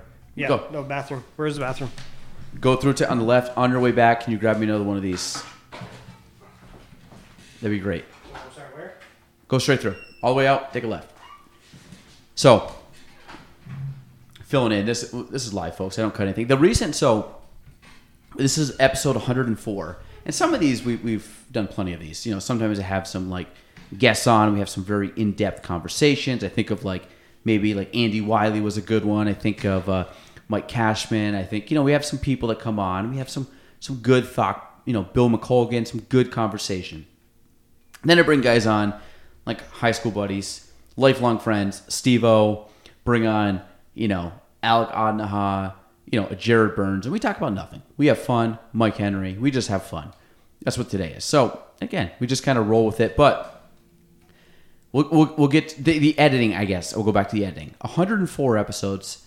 I've edited the podcast, meaning had to strip something out of what we've said one time in 104 episodes. And I probably could have kept it in. I kind of took it out more for the person's benefit than my benefit. I could care less. It was really in the telecast. But only one person had to have anything edited out. And it was a very small thing. I just had to kind of blur it a little bit to make it sound like it wasn't like cut. And I think I did a decent job. But we don't edit anything. So when people go to the bathroom, whatever, we just roll the punches. Actually, shout out Matt Craig. So this is a fun fact. So I was the first guest, maybe second guest on Matt Craig's podcast. And Craig Cast, rest in peace. He'll bring him back one day, I think. I think he'll get resurrected. So we're listening to it, and we're on it doing the thing. Matt Craig tells me before we start, he goes, listen, if I do this hand signal, which is kind of like, he takes two fingers and kind of like loops them around each other, almost like twiddling his thumbs, but with his fingers, that means just keep talking. I'm going to run to the bathroom. We talked for maybe 2.5 hours. Matt ran to the bathroom 3 times. I'm pretty good. The amount of times I actually go to the bathroom during a podcast, very rare. The 100th episode, I think I did, but we were talking about 3 hours. Had a little bit of drink going on. That one was warranted. But realistically, most of the time I don't. I'm good. Bladder can hold. But Matt Craig did that 3 times. So that was one where he's notorious if he's on the show. Thank you, Sigal. He's on the show. There's a Abraham Answer from Mexico's in first. What a world. This is great. Tiger Woods tees off in like 2 minutes. So Matt Craig is notorious for having to like run to the bathroom midway through a podcast. Every time. He's never been on the podcast where he hasn't run to the bathroom. I was just saying how we've edited one podcast in 104 episodes, and I just opened another Juice Bomb Sloop Brewery shout out. If you want to sponsor the podcast, please do. Every time you open these things, they explode though, so no matter what. So I always had to wipe it in. But okay, so back to the trip. What was your favorite part of the trip? Yeah. Okay. So do you remember? Well, very small instance. Do you remember somebody talked to the guy that was leading us around? They said, let's go ask our travel guide. And he flipped out on us. And he goes, I'm not a tour guide. I'm a tour director. Yes. Okay, tell me that story again. Because, yes, I do remember that. What was the background on that? Just somebody, I don't remember exactly what happened, but somebody's like, oh, well, we'll ask our tour guide. The guy's leading us around Europe. He's our tour guide. And then somebody went up and they're like, oh, hey, Mr. Tour Guide or whatever. And I don't exactly know how it came about, but he like got really upset. He's like, I'm not a tour guide. I'm a tour director. Where was that, though? What country? That had to be France. Yeah.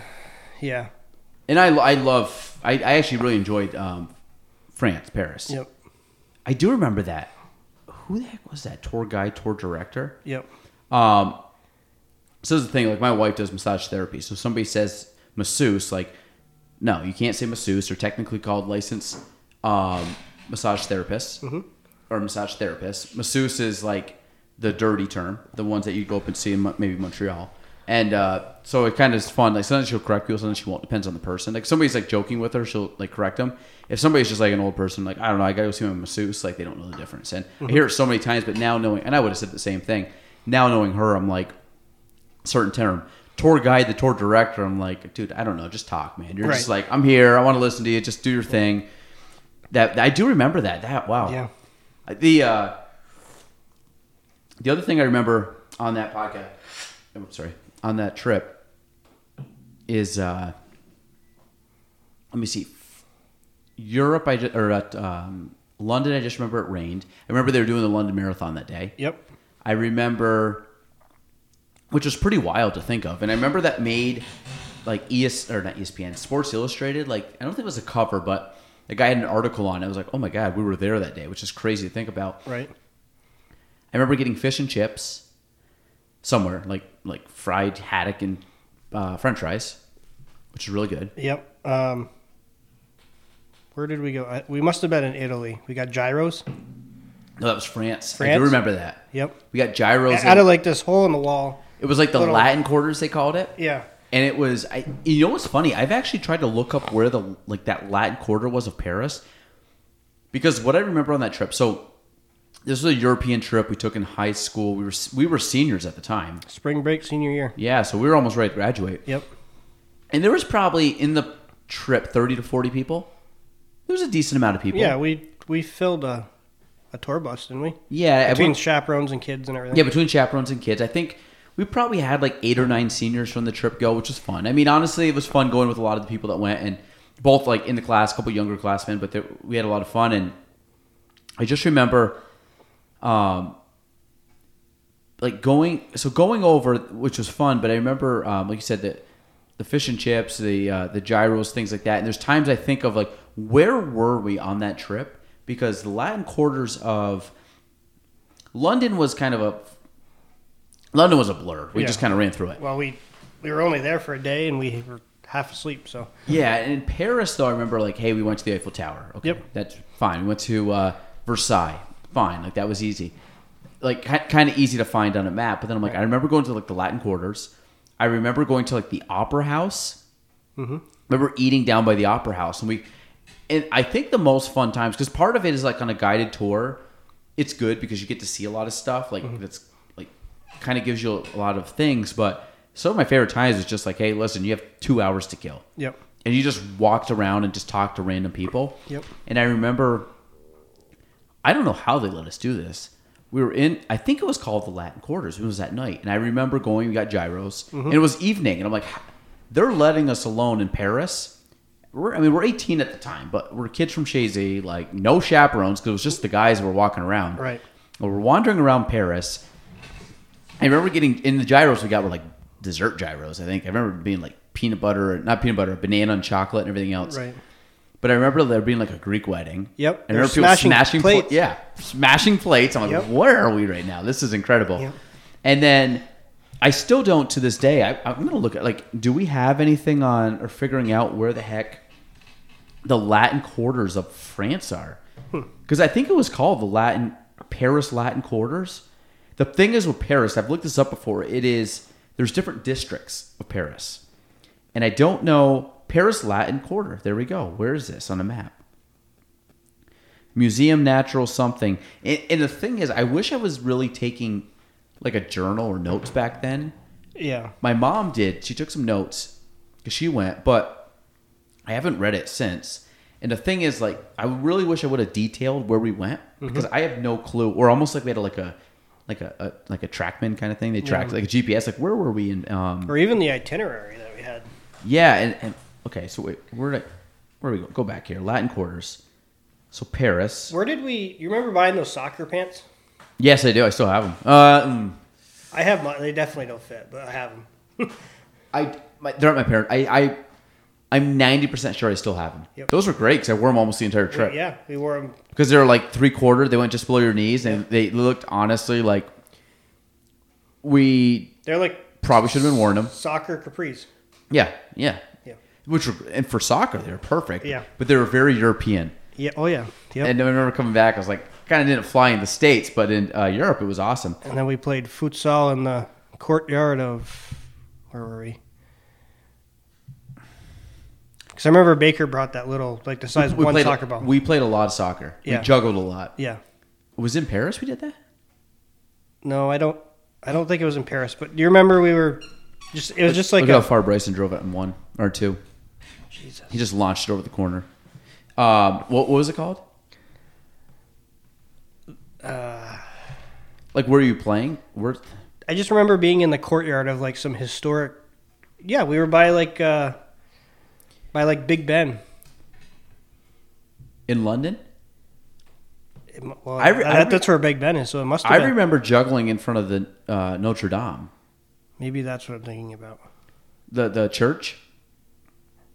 Because they had that big quad, not quad, but it was like kind of like a courtyard in front. Right, and they had like little vendors set up on the outside. Okay, yes. Yep, so that's where we were. So I think, and I just remember kind of juggling there.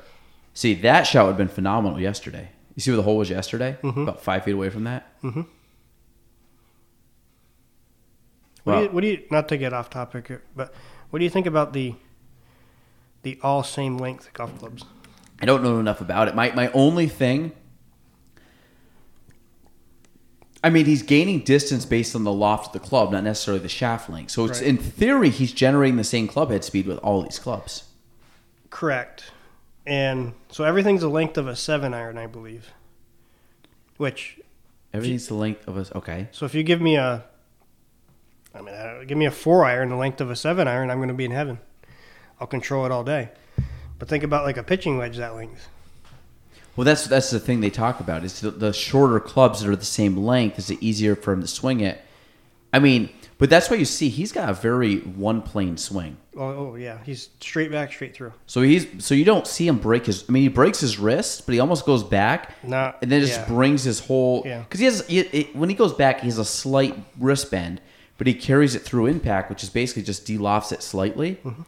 So it's a crazy swing. I mean, he's kind of gone through, but now granted, he hits the ball a mile, so he's obviously doing something right. Mm-hmm. But I don't know. And maybe his swing all of a sudden a lot of mobile. When does this guy have a mobile hat on? Shout out! See, guys have MLB hats on. I saw like sponsored by the MLB. Billy Andrade had one last week in the championship. I don't know why I'm watching a lot of golf right now. Yes. Did you see it? You know what I'm talking about, right? Because he was mic'd up. Yeah. Him and Tim Herron, who looked like he was about to pass out. Tim Herron's a big man. Yep. All right, back to Europe. I'm just reading. You know when you go on and you Google something on Google and you just keep scrolling down and all these different questions come up? Mm-hmm. Do you remember? There's actually kind of a cool thing.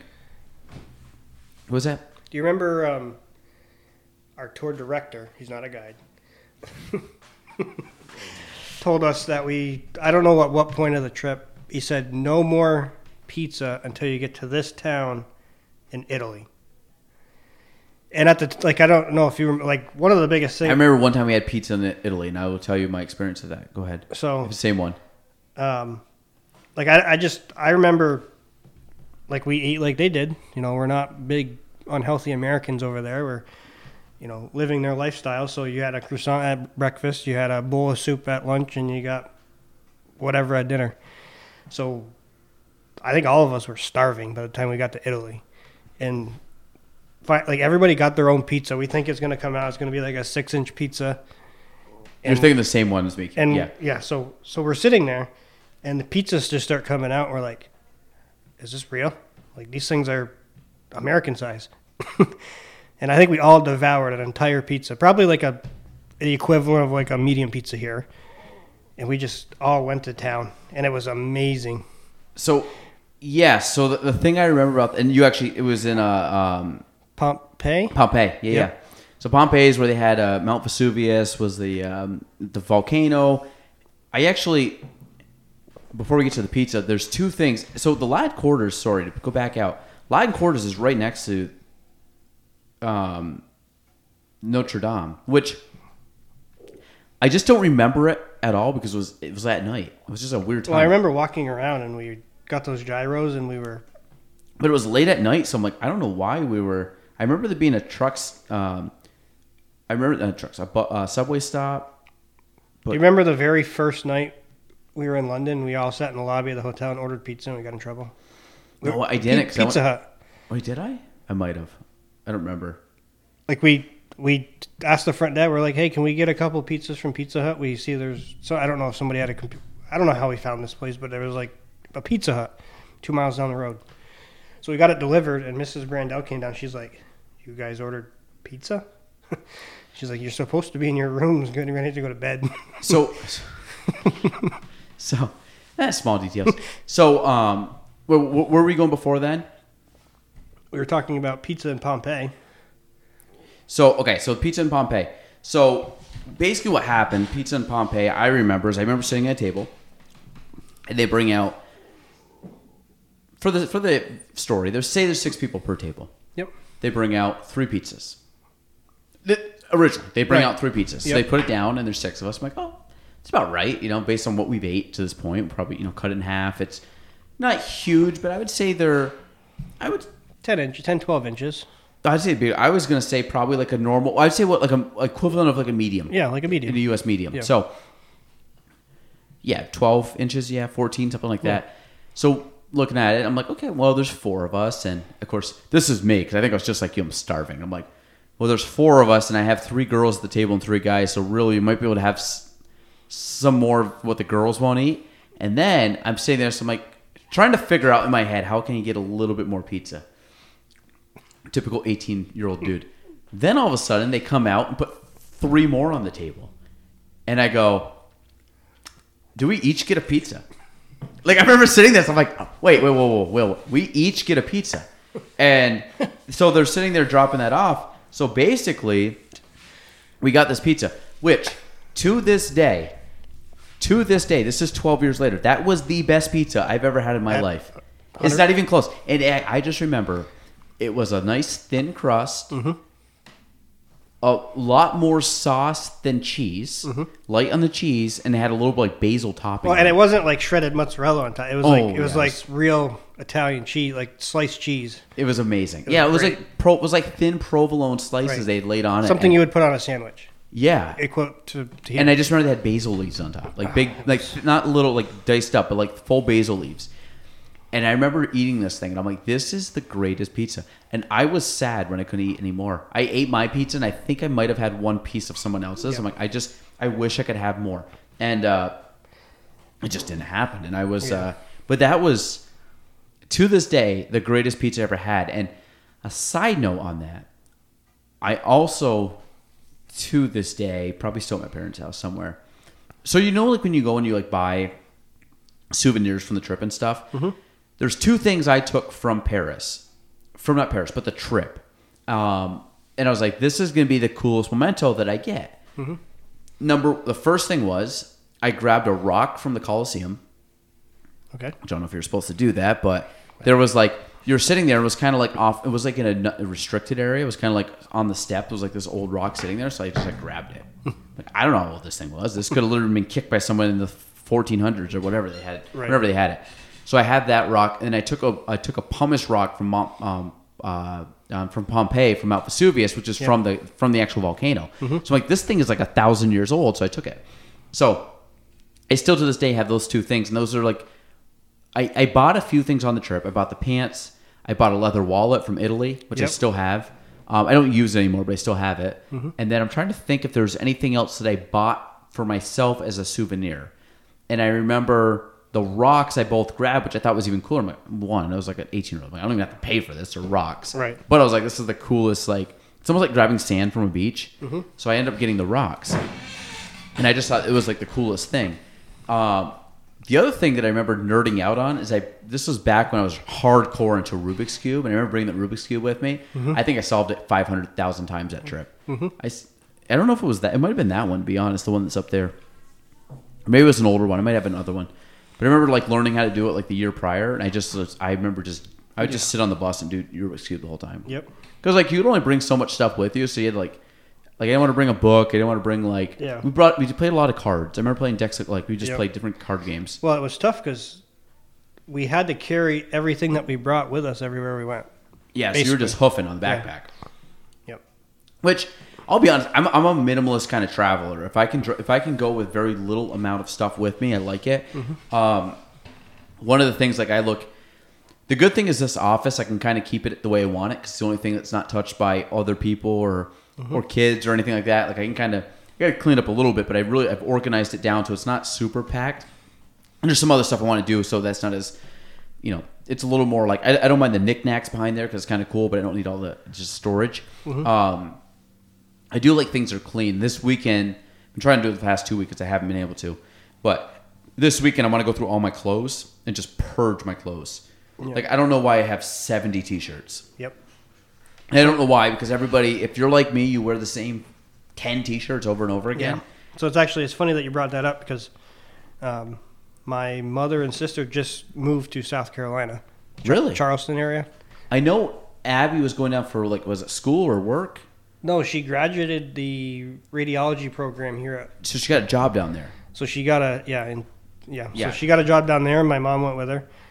So I actually moved back to Shazy to be with my dog. So you inherited the house by the old library. Right. Yep. So that's where you are now. Yep. Okay. So anyway, talking about clothes, Kirsten and I put everything in totes and everything so I could bring it. And I'm going through these totes. I'm like, I got dress shirts from 10 years ago that I'm never going to wear, but I don't want to get rid of them. Yeah. Just in case. Yeah. I'm the just in case guy. I remember taking it out. I got a gray dress shirt that is well beyond its years. Mm-hmm. The collar's getting frayed. And stained and everything? Yeah, the collar stays don't fit anymore. It's just like, just throw it out or use it for a rag or something. And I'm like, I'll put that in the closet. So you kept it? Oh, yeah. So this is the thing. I go through the amount of sweaters, the amount of... my other issue, too, I've got like 20 socks, all different colors. I wear like funky socks most days, at least for dress clothes. But then I go through, I'm like, how many white T-shirts do I need for undershirts? And I got rid of a bunch. I probably still have like 8, 9. I wear my attire... majority of the year, probably 350 days of the year is what you're seeing. It's like a plain V-neck or crew neck T-shirt and jeans, and that's what I wear to work every day. Because I'm like, nobody really complains what I look like. And I'm not really going to complain what I look like, so whatever. We're just going to roll with it. So Bryson's here, 40, 50-yard par 3, and he is getting into it right now.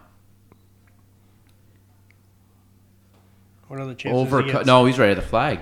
No, he's overcutting. I was going to say, it looked overcutting, and then it looked like he's been going left a lot.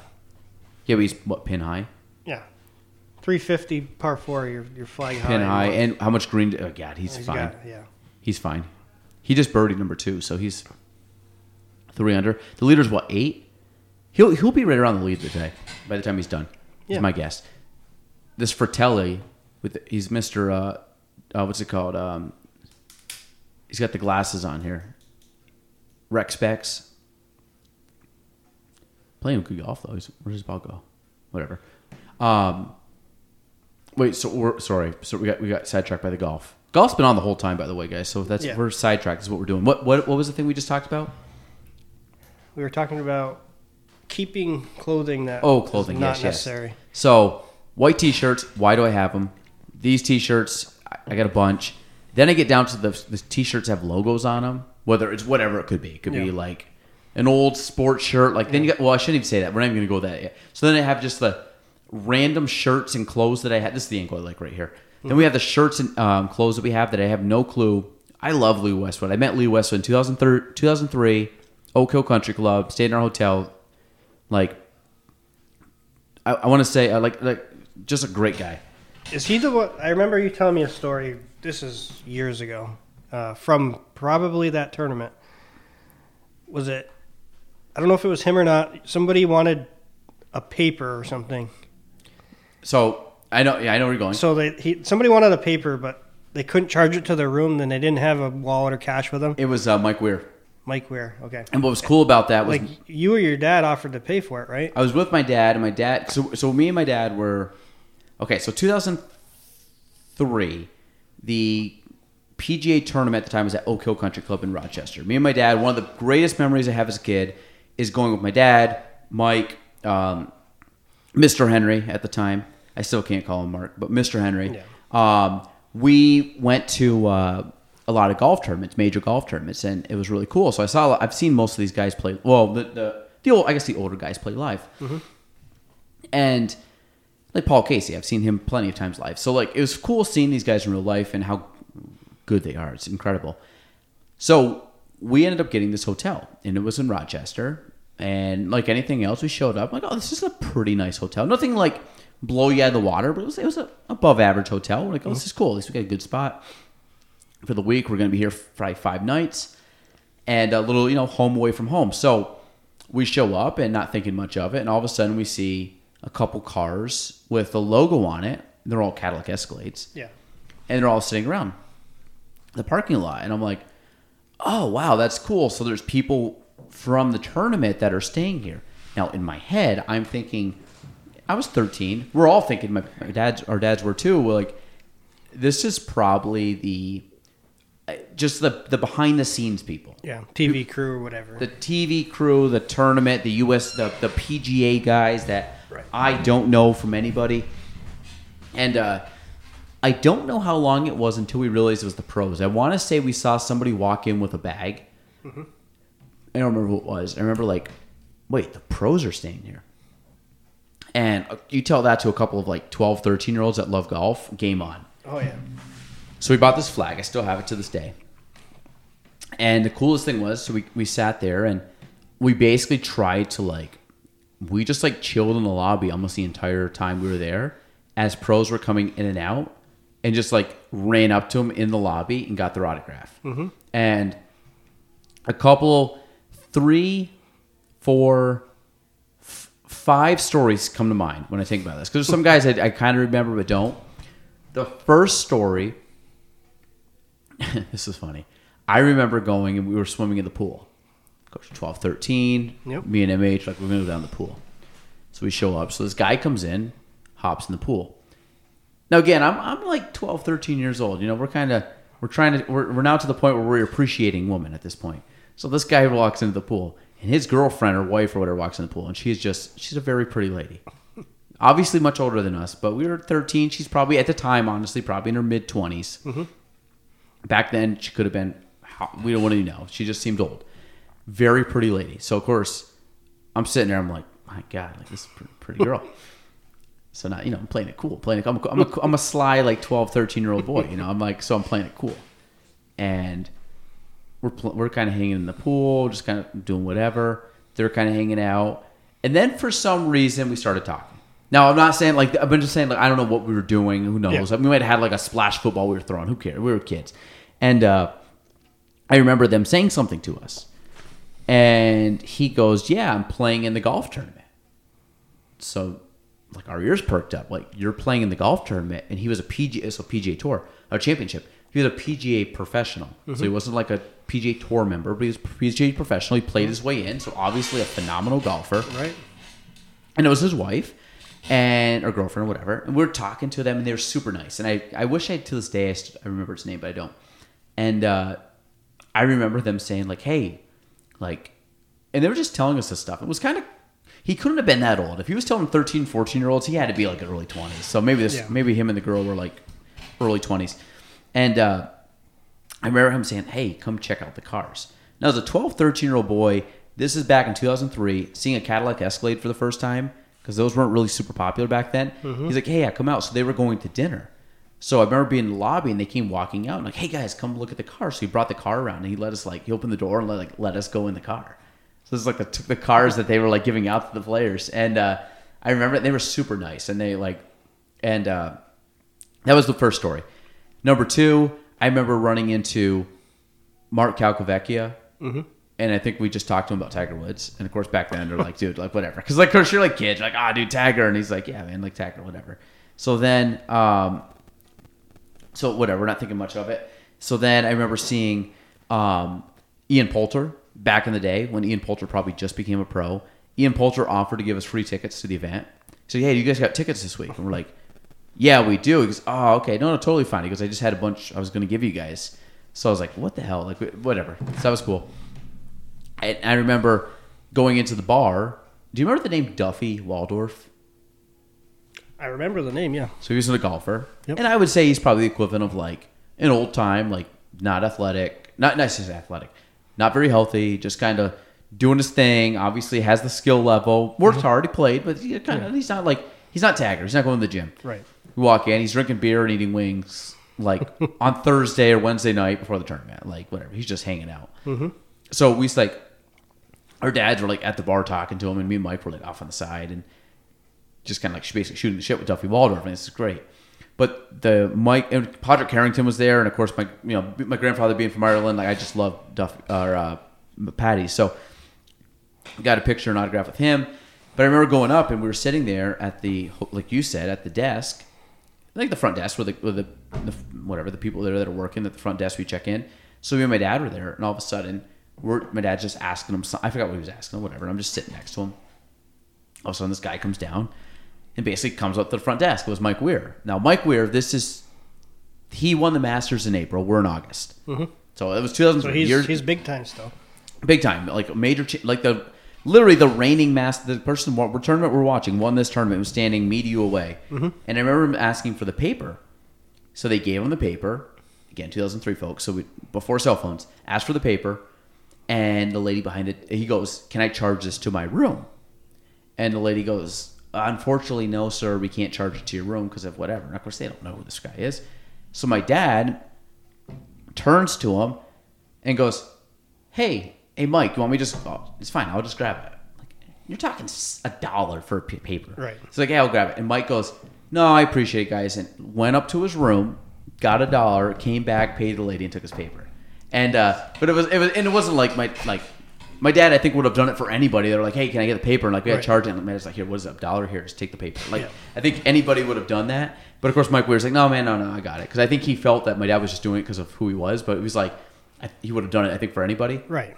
But Mike was nice, signed everything, was super nice. Small dude. He's like probably my size, your size. Like, yeah. He's not very tall, maybe 5'7". Yep. And what happened with Bryson? He didn't lose a ball, did he? He did. Yeah. How did he lose a ball out left? Oh, this is all going to be on the news now. Bryson getting driven back in the cart to rip another driver. What is? Did he really lose it? I don't know if it's in a tree. There's no. I thought it landed though. I thought we saw a bounce. I thought they were looking for his ball, to be honest. Not his. My bad. Wrong hole. Let's go, DJ. So, to put in perspective how good these guys are compared to the everyday golfer. So, every year there's a group of us. We go up to Tupper Lake. Mm-hmm. We play a 36-hole championship up there, and it's flighted and everything, and they have a pro flight. So, there's a guy that went this year. He's been there several years.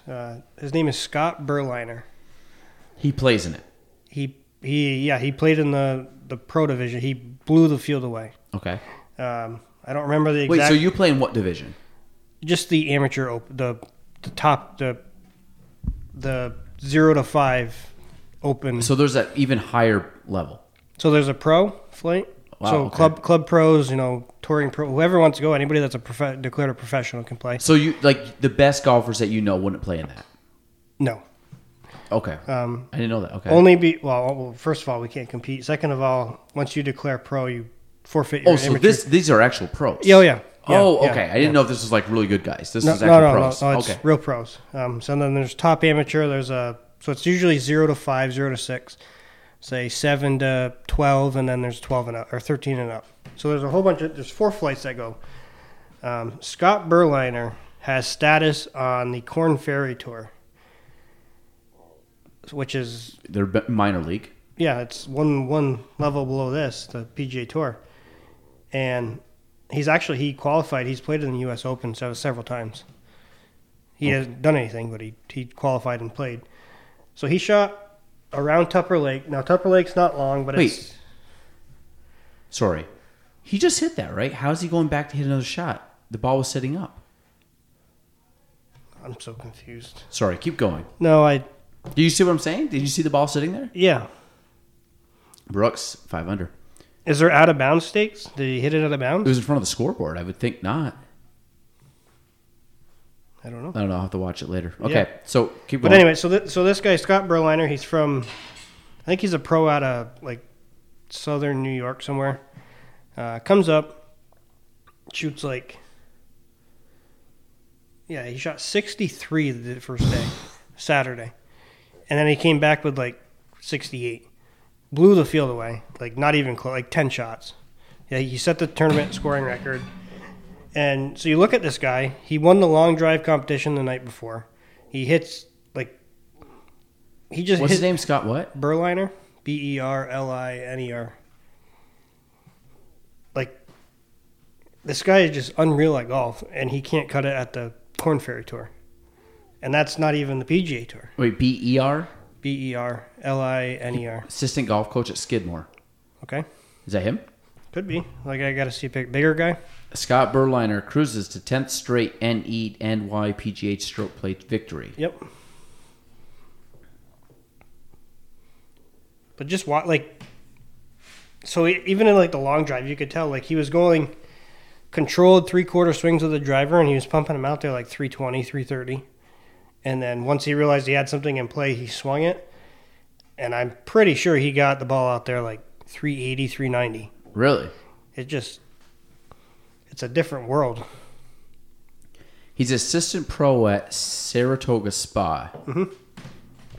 Yep.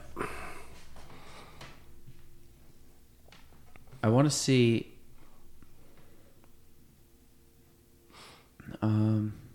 He might be originally from the Tupper Lake area. That might be why he comes back and plays. I don't know if they... But they still it's a couple $1,000 cash for the winner in the pro flight. Scott Berliner chips this guy. Yep. So Google him. Say Scott Berliner, U.S. Open, I believe. Let me see if I can find it. Scott Berliner chips onto the green during the final round of the Northeastern PGA Stroke Play Championship in Niskayuna. Is in pursuit of his 10th straight Player of the Year title.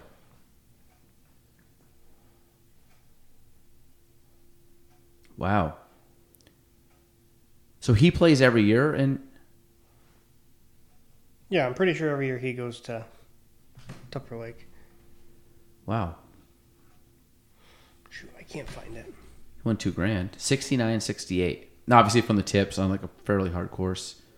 He competed in he placed top 5, I think, at Bethpage for the New York Open. So Edison, some guy played from Edison. I played that golf course. Edison, is it Edison Country Club? Yeah, down in private, right? Yep. One of our realtor friends is a member there. Actually, I don't know if you can see that photo. There's a photo right there next to our mug. On the left, there's 4 of us standing there. The guy third from next to my dad. My dad's on the right. Just to the left of him, that's his tournament each year. We go down in September. It was canceled this year, but we've played every year. Really nice golf course. And then there's also a guy from Whiteface. Art Griffin? Ian Breen. No, so Art Griffin, Catskill. I remember playing Catskill in the Elks Club tournament. You and I went down, right?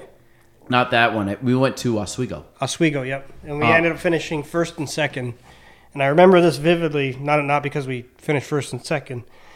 There's a picture of a young girl that was in the Press Republican, and they were lighting her up, and she just said, basically she just went competed. I don't even know she won. And then in the background of the picture, you see your name and my name, first, second of the, 17, 18-year-old The boys. oldest flight, yeah. Yeah. So it's like, we went down there and... We got first and second, right? Yeah, you won.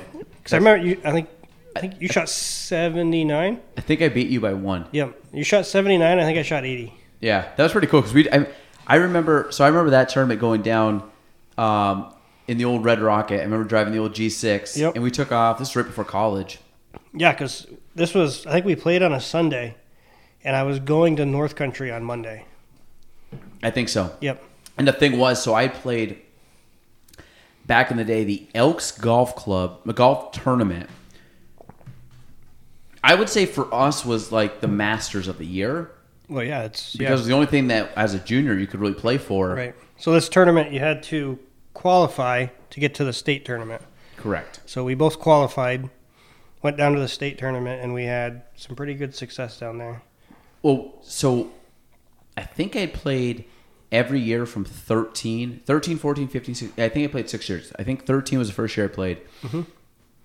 And I won my division every single... So 6 years in a row, I never lost a tournament, which I thought was kind of cool.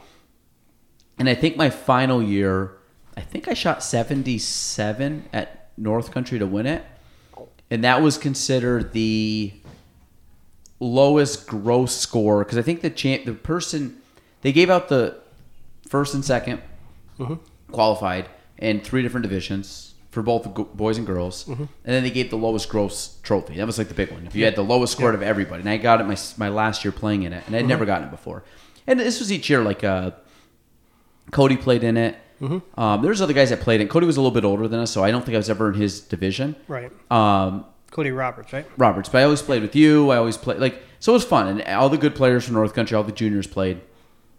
And out of the 6 years I won, I only went to 2 state tournaments. She always qualified to go to states. The first year I won, I was 13, and I went down to the Catskills to play. And I remember the course was fine. It was very up and down. I don't have a lot of memories of the course besides it was kind of an up and down course. And Tagger, let's go.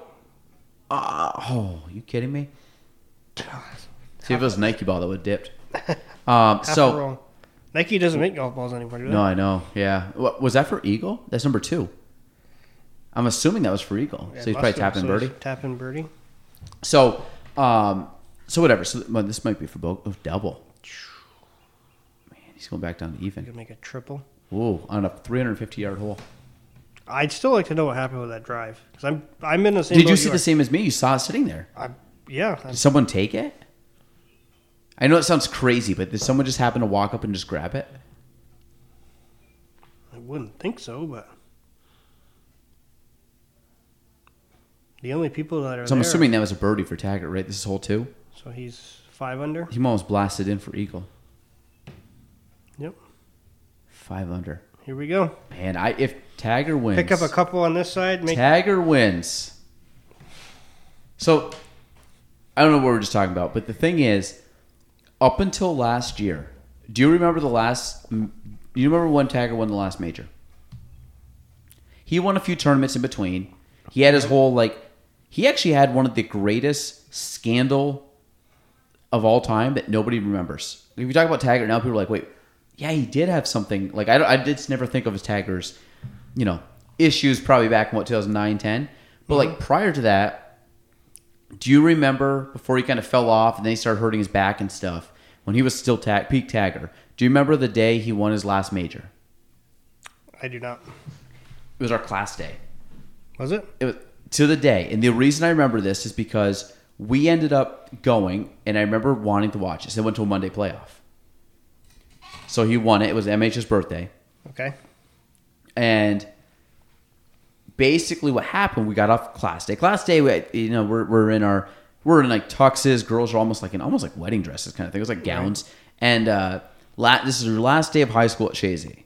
This is Monday, the day after the U.S. Open. And this is why we never, like a lot of the U.S. Opens we went to, like we always cut it short because we had to get back for school, like because class day and stuff. So whatever, go to class day, come home.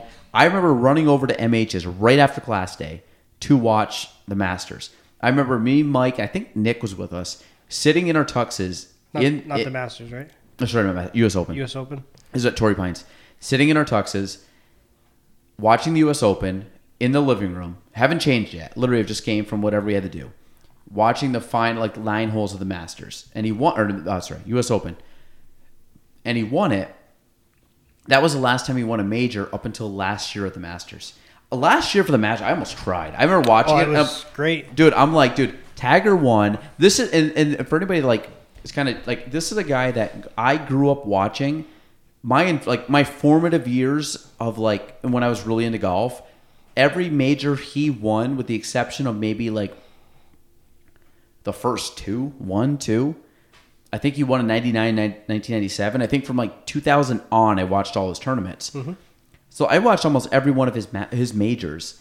And then he won it my last day of high school and didn't win it again until last year. Now, at the time, I had 2 kids. I was married. I had gone through almost my entire 20s.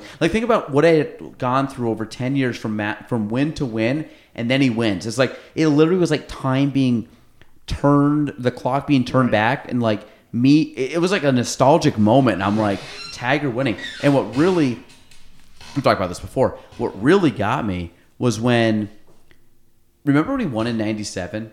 And he goes in the back of the green, he hugs his dad and hugs his mom. Yep. So he goes in the back. He goes, but this is the thing. Most people would think of the first thing I'm going to say, but not the second thing. He runs in the back and he hugs his son, which is a big full circle. What really got me was not the fact that he hugged his son or daughter, was when he hugged his mom. Mm-hmm. And I remember when he hugged his mom, Tita or whatever her name is, and she's this old lady. She's got gray hair. She's just much older than she was 20-something years ago. Mm-hmm. And the fact that, I have such vivid memories, not of him winning, because that was before my time, but, I've seen that replay so many times, him winning, running, hugging his dad, hugging his mom at the back of the green.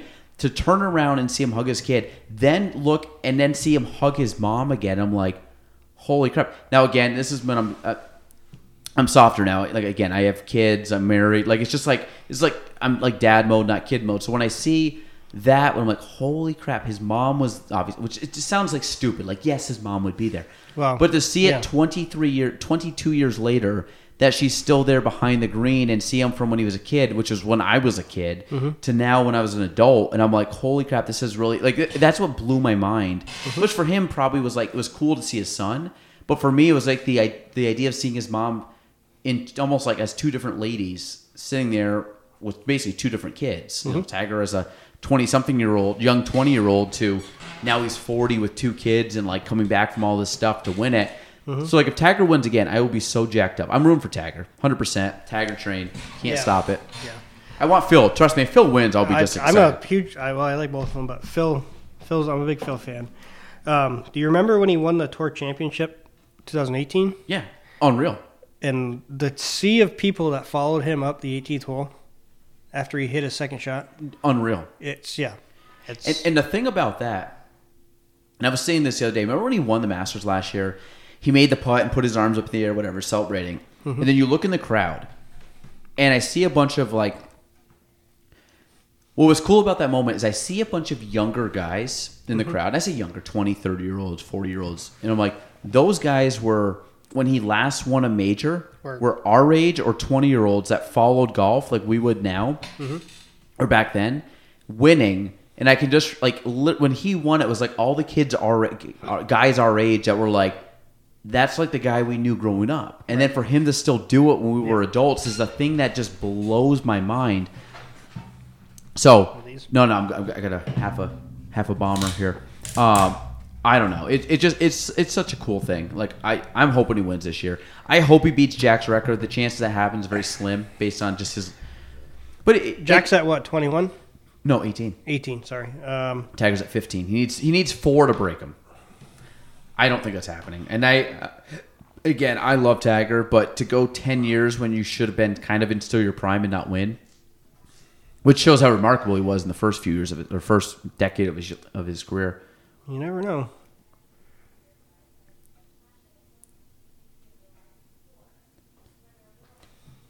What's your favorite hole at Augusta?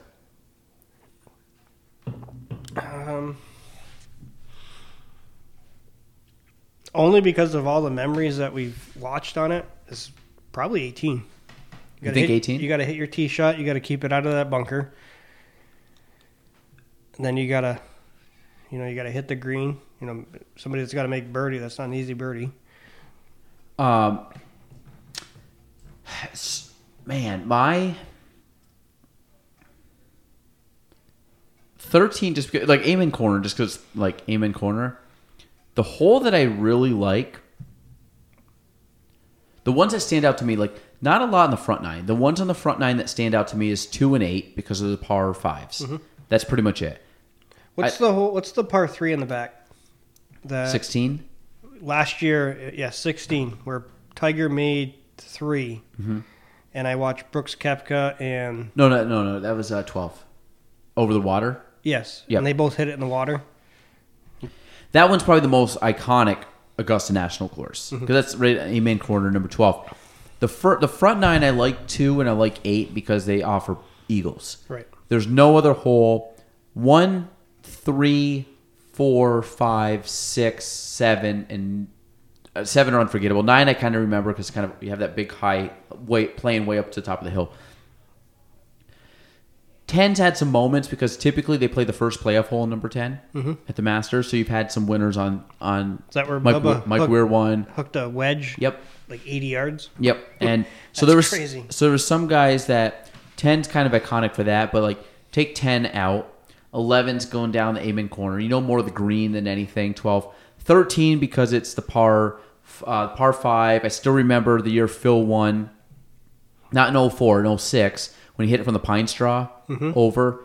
But again, he missed the putt, made birdie, but it would have been cool if he made eagle. Yep. The hole that I think 17 is kind of a forgettable hole. 14 is kind of an easy hole.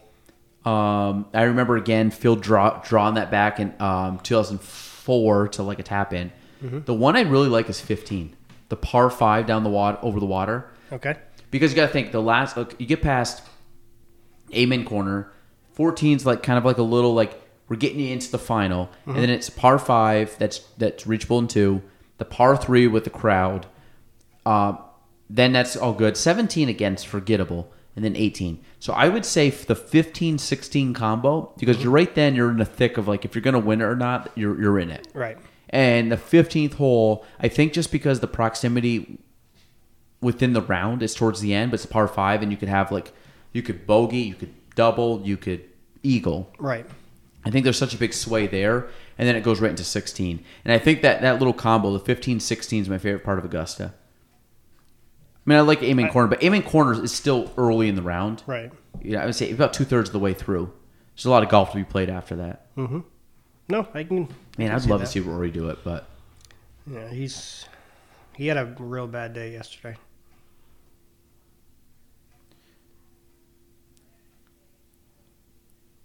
I'm not a fan of these outfits. Which ones? I notice everybody in Nike has that same type of outfit on. I don't like that color. Is the green? Well, it's like a brownish green. So Tiger yesterday had it, and I remember looking at him like, is Tiger wearing red? I oddly thought Tiger was wearing red yesterday, and it wasn't. I'm colorblind, so it was like a greenish brown color, but it kind of looked reddish. You know his outfit I loved yesterday was Paul Casey's. The green pants, green hat with like the white shirt that had like Nike logos on it. Yep. Like that would be something I'd wear. I love green, but it was like the Masters green. It was really cool. Like John Rahm right now wearing a very boring outfit. Yeah, plain white. Plain white with a little pinstripe and blue slacks. Yeah. I don't like Louis too. I don't like that blue with the white. Yesterday, Paul Casey right now has the outfit of the match. I'm waiting to see like Ricky.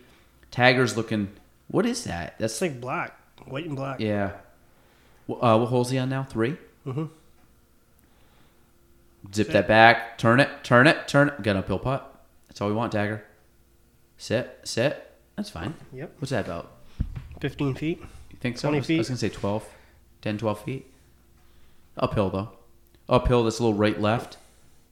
He's probably attempted that. God, look at that leaderboard. Cameron Smith, don't know him, answer, but Thomas and Johnson posted, too, by the way. Mm-hmm. I'm a big DJ fan. I do like DJ. The thing is, there's one, if you go on, TaylorMade Golf makes some phenomenal videos. Mm-hmm. So if you go on, Dustin Johnson sounds not very smart when he talks. But when some guy was asking him about wedges and he started to like kind of talk about wedges, he's very knowledgeable. Yeah. And that you got to think too. Like obviously he's playing as a professional golfer. Mm-hmm. So he's got to have some type of knowledge, not just athleticism. But when he started talking about stuff, you're like, no, he knows what's going on. It's hard for him to articulate it. He's very nonchalant. Yeah. And some guys are way too technical. Bryson, like, way too technical. Oh, it's like, Bryson's on, like, the crazy scale. Dustin's on the feel scale. Yeah. I would say I actually trend more Bryson than Dustin Johnson, but not much. Again, if you go Dustin Johnson, kind of like, and then you got Bryson up here, 50-50.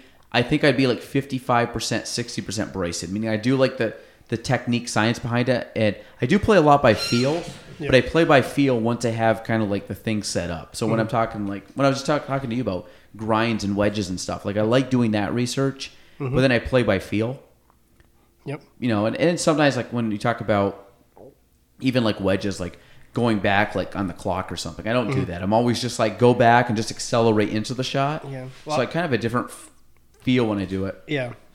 So I've just through the practice that I've done and everything, I do tend to use the clock a little bit. Like I know if I have my 56-degree wedge in my hand and I go back to, let's say I go to 3 o'clock. Mm-hmm. I know that's going to go roughly 60 yards. Okay. So when I'm... Now, is 3 o'clock hands or club? That is hands. Okay. Yep. Because the club's obviously, so... Because some guys go like 3 o'clock... Say... It's 3 o'clock in your hands is really just like waist high. Yeah. Yeah. Yeah. So maybe not... So maybe 40 yards. Mm-hmm. But over time, I've taught myself that, so... You know, I know what the full wedge does. I know what 3/4. I know what the half. I know what a little... And then also with that little one, depending on where you keep your hands, if you get your hands forward, that's obviously going to go a little farther. It's going to come out a little lower. Yeah. So I've taught myself those shots. I still, to this day, you put me at 115, I'm going to be in heaven. If I'm playing... Is it a full? Depending on the wind and what we're looking at for terrain, it's a full sand wedge or a nice controlled 3/4 gap wedge. So your stock club is to hit it to 115. Yep. Because, and this is the thing that I didn't play as a kid. Like, you had an idea, but like when I was a kid, I was like, just hit it down to 100. Right. Because like 100 is like an easy number. Right. Or if you were anything like me back then, it's hit it as far as you can and figure it out. Yeah. And that was actually, that was plan A. Plan B was get to 100. Now I look at it as, and I was doing research like Dustin Johnson's, like some guy's like, he'll hit a 50-yard shot. And he's like, okay. He goes, well, I don't really have a 50-yard shot.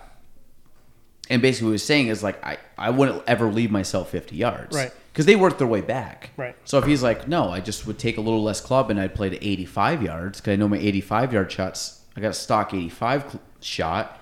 But my 50, it's like figuring it out.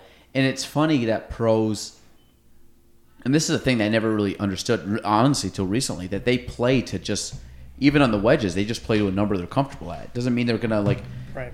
like Dustin Johnson could run it up 30 more yards to 50 yards, but he's like, well, I'd rather just hit the 85 yard. Right. Which it's funny to think about that, but yeah, that's how it works. Well, so back to, you said like 2 at the Barracks. So no, I don't have to hit a driver out there because I'll, if I don't get close to the green, I'm probably going to have 40, 50, 60, 70 yards left. To me, that's no good. I can hit the shot, but consistently, no. So what would you hit off that? Because that's about, what, 270, 280? Roughly? Might be a little longer. Like, during the tournament, I hit hybrid twice. To what? About 100? Yeah, roughly. So... And I've learned, just from playing there, I learned, obviously, left's much better than right there. So my second, from like the first time I played it in the morning, I was with Mike Rao, and I was like, I'm just going to blow this at the third tee box and hope I don't get behind a tree. Flags on the... I think that... Wait, this is on number 2? Yep. Wait, you hit a hybrid there? Yep. See, the way I always look at that hole is, like, I could probably hit a 5-iron off the tee. And I would say my 5-iron or hybrid is going to get me down to 120, 100, which is great. To me, that's me pulling out a 54, probably getting around the green. Yep. My other thought is I could take a driver and I can blast my driver down there. Like this year, when I hit the driver well, and one time I remember hitting it well, I hit a little fade, played at the third tee box, faded it down. I went through, the little dip in front? Yep. It's about 20 yards in front, 30 yards in front. Went past the dip, and I was in the left rough 20 yards out. I think, right? That's about right. 20 yards out? Yeah. So to me, I'm like... See, I hate that. But see, like, I'd rather hit a 20-yard shot to 20... I'd rather hit a driver to 20, 30 yards away, open up my sand wedge, and try to pitch my sand wedge on. Knowing my sand wedge, the chances I can hit that close, or at least my skill set currently, the chances I can hit that into, like, within 20 feet, 10 feet, something like that, is greater than I can from 115. Because my 115, I could probably hit it on the green. Back in the day, my wedges were very good. Like, I was like, hey, if I'm at my 100 back in the day was a 56, like stock, maybe 105. Like, I'm going to set up, take my sand wedge, full swing sand wedge. I am going to hit it on the green 9 out of 10 times. I'm going to hit it within a good birdie putt, probably 20 feet, 6 or 7 out of 10 times. I'm going to probably hit it right there. And now, guaranteed, I'm going to take it. I was a very good wedge player. Now, I'm not. So, like, sometimes I'm like, let me blast it as close as possible where I can just open up the club, hit a nice little pitch shot towards this guy's going to get a hole in one just because they're showing this guy. And Did you see John Rahm skip across the water? I did. Second hole in one in 2 days. I don't know if you'd really call it a hole in one. I mean, he holed out. That's he just fun to watch. Yeah, it was cool. I mean, it was just... God. Did Vijay Singh win the Masters? I think he did. Because there's no way he's playing unless he did, but I don't remember. He's not. No, that's the only way he qualifies. He must have won. I hate Vijay Singh. Yeah. The reason I hate Vijay Singh, I went to a tournament one time, and he walked by, and we were trying to get autographs, and he made some comment about, like, I'm not giving autographs. Like, it was, like, pretty nasty. And I'm like, dude, no offense, bro. Like, I don't even want your autograph. You're just a pro golfer, and you happen to walk by, and I'm trying to get autographs. But he was, like, kind of a douchebag about it, so I didn't. And again, maybe he's a nice guy. I don't know, but he's not, like, one of those dudes I'm, like, really excited to talk to. Right. Or, like, no. I think, this guy, Canadian right here. Hadwin? Adam Hadwin. He's a good golfer. Nice swing. I wonder where he must be Toronto. Him. Was it Corey Connors from Canada? Where's Mike Weir from? Ottawa? I do not know. Not Ottawa, I mean Ontario. I would say, because he didn't really have a Canadian accent. Is this Matsu's? What has he got? The button-up pinstripe here. Matsuyama. He was really good a couple years ago. Mm-hmm. Someone said he's like playing really well right now, but I don't know. Well, he's 5 under. What is Mike Weir's net worth? 25 mil. Sarnia, Ontario, Canada. All right. What's Mike Weir doing now? I'm gonna pull a Matt Craig. Matt Craig. We're doing good. It's 3:20. We're going a little long, but it's all right. All Friday afternoon. Freddie Couple, 61 years old. Just random facts of the day. Let me see. Golf left-handed for winning the Masters 2003. Mike Weir. There we go. Shout out. Age 50. Sarnia, Ontario. Resides in Sandy, Utah. He's got 2 kids. Lily and Ellie. Huh.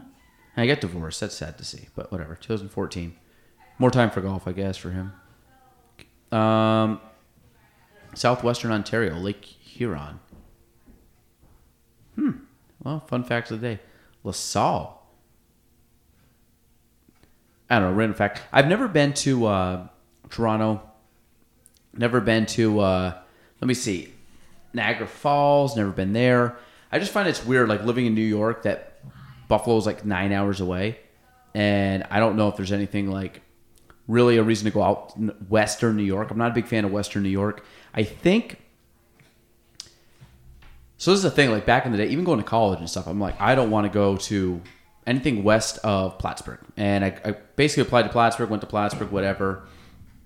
You know, Western New York, Syracuse, Rochester, Buffalo, just not for me. Shout out Philip Page. Probably not listening to this, Philip. Great egg. He's my my token Western New York guy.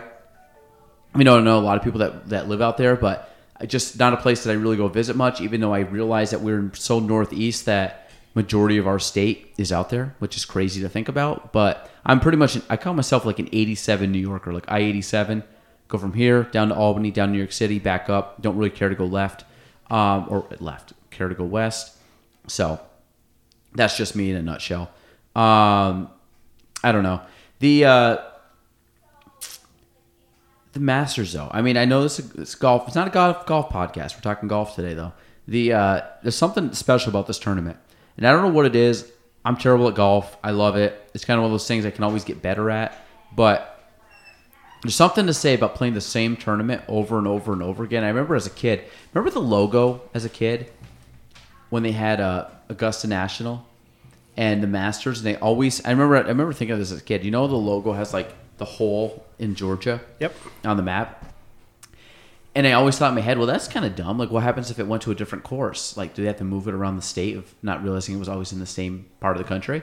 The only major that's in the same location, which is kind of cool to play the same course every year. Mm-hmm. Which I guess is an advantage for certain golfers, you know, if you're really good at the Masters. But, like, there's some golfers like, I just can't play it. Like, why can't we rotate this each year? Cameron Champ? Mm-hmm. He's a good golfer, too. I thought he had a real shot to win the PGA this year. Yes. Hits the ball a long ways, though. Yep.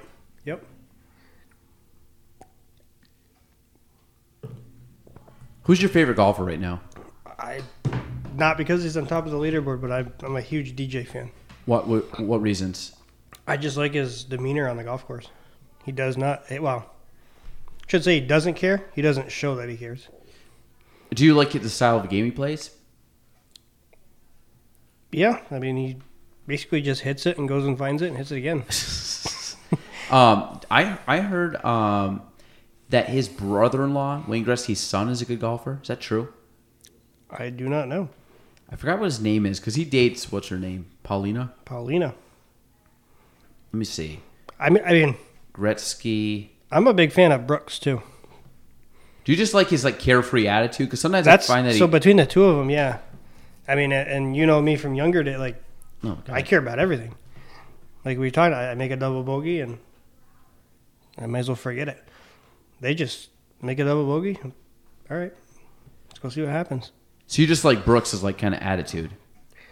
Well, I like, DJ is very nonchalant. Doesn't show that he cares that much. He just goes about his business and sees whatever happens. So Brooks is kind of the same way. Not gonna lie, I like the with Brooks I like the how do I want to say this? The cocky confidence. Does that make sense? Yep. You find that he's cocky? Not on the golf course, but if you ask him something and he disagrees with it, or he's going to tell you. So the thing is, I like Brooks Koepka. This is the problem I have with Brooks Koepka. Not that it's terrible, but I find, when some guys are like, they come across too cool for school kind of deal, where he just thinks that like anybody who doesn't really like is just kind of like not worth his time. Right. That's kind of thing I dislike. Like, I don't care if you're like cocky or whatever. Like, I almost find that Brooks and Bryson are the same level of cocky confidence, but Bryson does it, I actually think, in a more welcoming way, where you might think like, dude, shut up, you're annoying. But I think he's like, so like, I'm willing to answer your questions. I'm willing to do whatever. He's almost over the top, where Brooks is very like closed, and he's kind of like, just don't bother me. Like, almost like, I'm going to answer your question, but I'm only answering it because I'm good and I have to be here, but I don't want to answer your question. Where I think Bryson's like, yeah, dude, I'll answer your question. I'll answer all the questions. And but I think they're both, when they start talking, I think that Brooks doesn't care, which I kind of like. But I also think that he embellishes a lot, where he's like, I don't even practice. I'm like, dude, you don't. I don't believe you play on the PGA Tour and don't practice and you just go play. I call bullshit on that. You don't. That's not true. Right. Like, well, that, and then have you ever heard him not say in the media sense, but different outlets? He's like, I don't even really like golf. I'm just good at it. Yeah, I don't believe that. No. I mean, you can't play at that level and not like what you're doing. You love golf, and that guy likes golf more than anything. Or if you said, hey, okay, that's fine, bud. I'm going to give you the same amount of money, and you're never going to be able to touch a golf club again.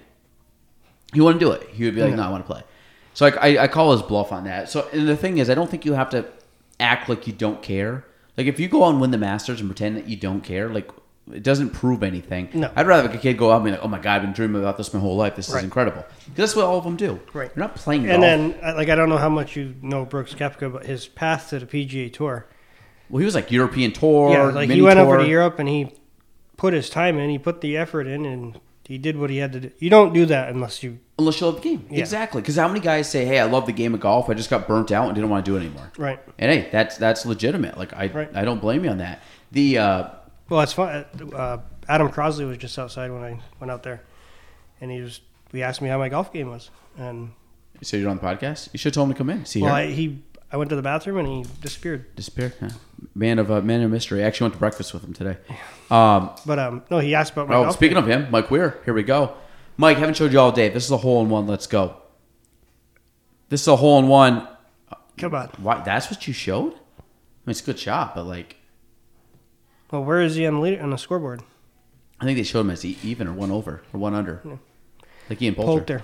So I told him, I said, I haven't really played much since mid-October when we played this, and I played the day after, and he goes, well, that's not like you. I said I was furloughed all summer, so all I did was play golf. I felt burnt out. Like, I didn't feel the drive to want to go play anymore. And that's the thing, like, these guys play all the time. Yeah. So and you got to think, like, even local guys that play golf all the time, they love the game, but there's guys that play every day. No matter what, every day. Yeah. And I would say there's a mixture. There's a group of guys that can play every day, and there's a group of good players that can't physically play every day because just like physically or because the thing, if you're like one of those old dudes that goes out and slaps the golf ball, gets in the cart, drives up, you can play every day. Right. Guys that play a lot of golf can be fairly taxing. There's times I play golf the next day, my back's tight, stiff because like you're and not even mentally. And mentally too, if you're really trying to play. Like, I remember back when I was playing really good golf and I finished like second in the Corona and I did well in the club championship. I remember talking to Ed Davis because he's probably the best, if not top 3 golf persons or people in the area. So I'm just picking his brain a little bit, and he's like, you got to understand that bad days are going to happen. He goes, yes, we can all play the game at a high level. He said, at some point it's going to become mentally draining. And you just can't. He goes, that 72 that you're looking for might be a 77 today. And he kind of put that in perspective for me by, like, here's a guy who has won the Masters North twice. He's won. That's always won? It's twice? Yeah, he's always in the top 5. Yeah. But he's won twice. He's won the Corona several times. Like, here's a guy who has the success, and he's even telling me that, it's not always going to be there. You got to pick your battles, and, if it's not there, it's not there. So I don't think I've ever talked to Ed in my life. I think he played with you one time in the Masters North. I was with you, or maybe he played in the group of front or behind. I don't think I've ever talked to Ed. I don't know if Ed knows. I mean, I think he knows who I am, but I don't really know him personally. He is just watching him play and hearing people talk about him. Like, he's incredible, like from a golf perspective. And I would love to just like he stands on the wrong side of the golf ball. That's one day he'll figure it out, you know. So, but I think if I would love to just go watch a guy like that play. The other one, which I didn't know, because Alec came on the other day, and I think you'd mentioned that Art Griffin kid. Yeah. So I remember the name when he was playing high school golf, and he was good, and he was young at the time. He was probably like 8th, 9th, 10th, or 8th grade, 9th, 10th, something like that. Yep. So before you get into this, did Alec get into what he's doing now? Because he's got like my dream job. Kind of. He is the assistant pro at TPC Sawgrass. So Alec, I was playing with the other day. He mentioned, so he was on the podcast. He mentioned him, and I said, "Hey, I remember that kid's name." Mm-hmm. Don't know anything about him. Like, I remember he's from Lake Placid. He went to high school at Lake Placid. I said, I don't know what he looks like. Don't know anything about him. I know he was a very good golfer. So I'm like, well, let me do like a deep dive into him. What a deep dive. You know what I mean? I went on, looked him up on Instagram. Like, is he on there? So he had an Instagram account. So I went through. And not realizing that this kid is playing like the U.S. Amps. Yeah. Like, really good. Yep. Watched some of his golf swings. And, I mean, pro caliber golf swing. Yep. So then I talked to Alec. I'm like, he's like, yeah, he's like a pro golfer. Now, the thing is, a lot of people embellish the idea of a pro golfer. Like, a lot of people are like, oh, he's a pro, like meaning he's good. I'm like, no. Like, there's a pro, there's good, and there's pro. No, he's yeah. So he said, and Alec Odd, I'm talking about, podcast guest, I don't know, probably 5, 6, 7, 8 episodes ago, was saying that he's played with him before, and he was a nice kid, about the same age, and really good golfer, and he was PGA Pro. So I was actually golfing with Alec earlier this week. First time I golfed with Alec. Alec is a stellar guy, great to play with, good golfer too. Like I said, probably about like high 70 golfer, something like that. And said that he was playing with Art. I guess supposedly he plays like, I said, oh, you got the CG10 wedge. This is awesome. He goes, actually, Art gave it to me because I needed a wedge. And I asked if I could like buy one of his old wedges off him for cheap or whatever. He just gave him this wedge. He's like, I'm never going to use it. And I remember the CG10s from Cleveland. Oh, yeah. Good wedges. So he was telling me, he's like, yeah, he's a pro. And do you remember Derek Sprague? Very well, yeah. So I've never met Derek, but I remember he was the Malone guy. Well, Malone, but more importantly, he was the president of the PGA. Yes, but he was that at Malone, and then he went down to Liberty National for like a year or two. Yep. And now he's at Sawgrass.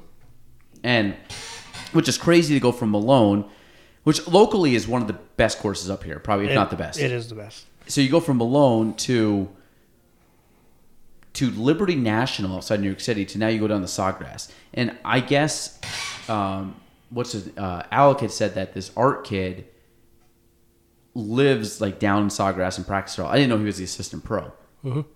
But he said that he's trying to like get on the PGA Tour. He's probably young still. He's probably like early 20s, 22, 23. I don't know the kid at all, but we're 30. 25? Yeah, maybe 25. Yeah, and I mean, I guess he's really good. So, but it's kind of cool to like watch a kid that's from Lake Placid be that good. I'm curious to see. I would love to see him. It'd be cool to like turn on the TV and like that's him. And he's like, oh, he's from Whiteface or wherever he's from, Lake Placid, not Whiteface, Lake Placid Country Club or whatever. Yep. So his family owns Lake Placid Club. Oh, they do. Yep. Oh, okay. I think so. Between there and I think Craigwood, that's where he plays the majority of his golf when he's here. So his parents own the Links and Mountain Course.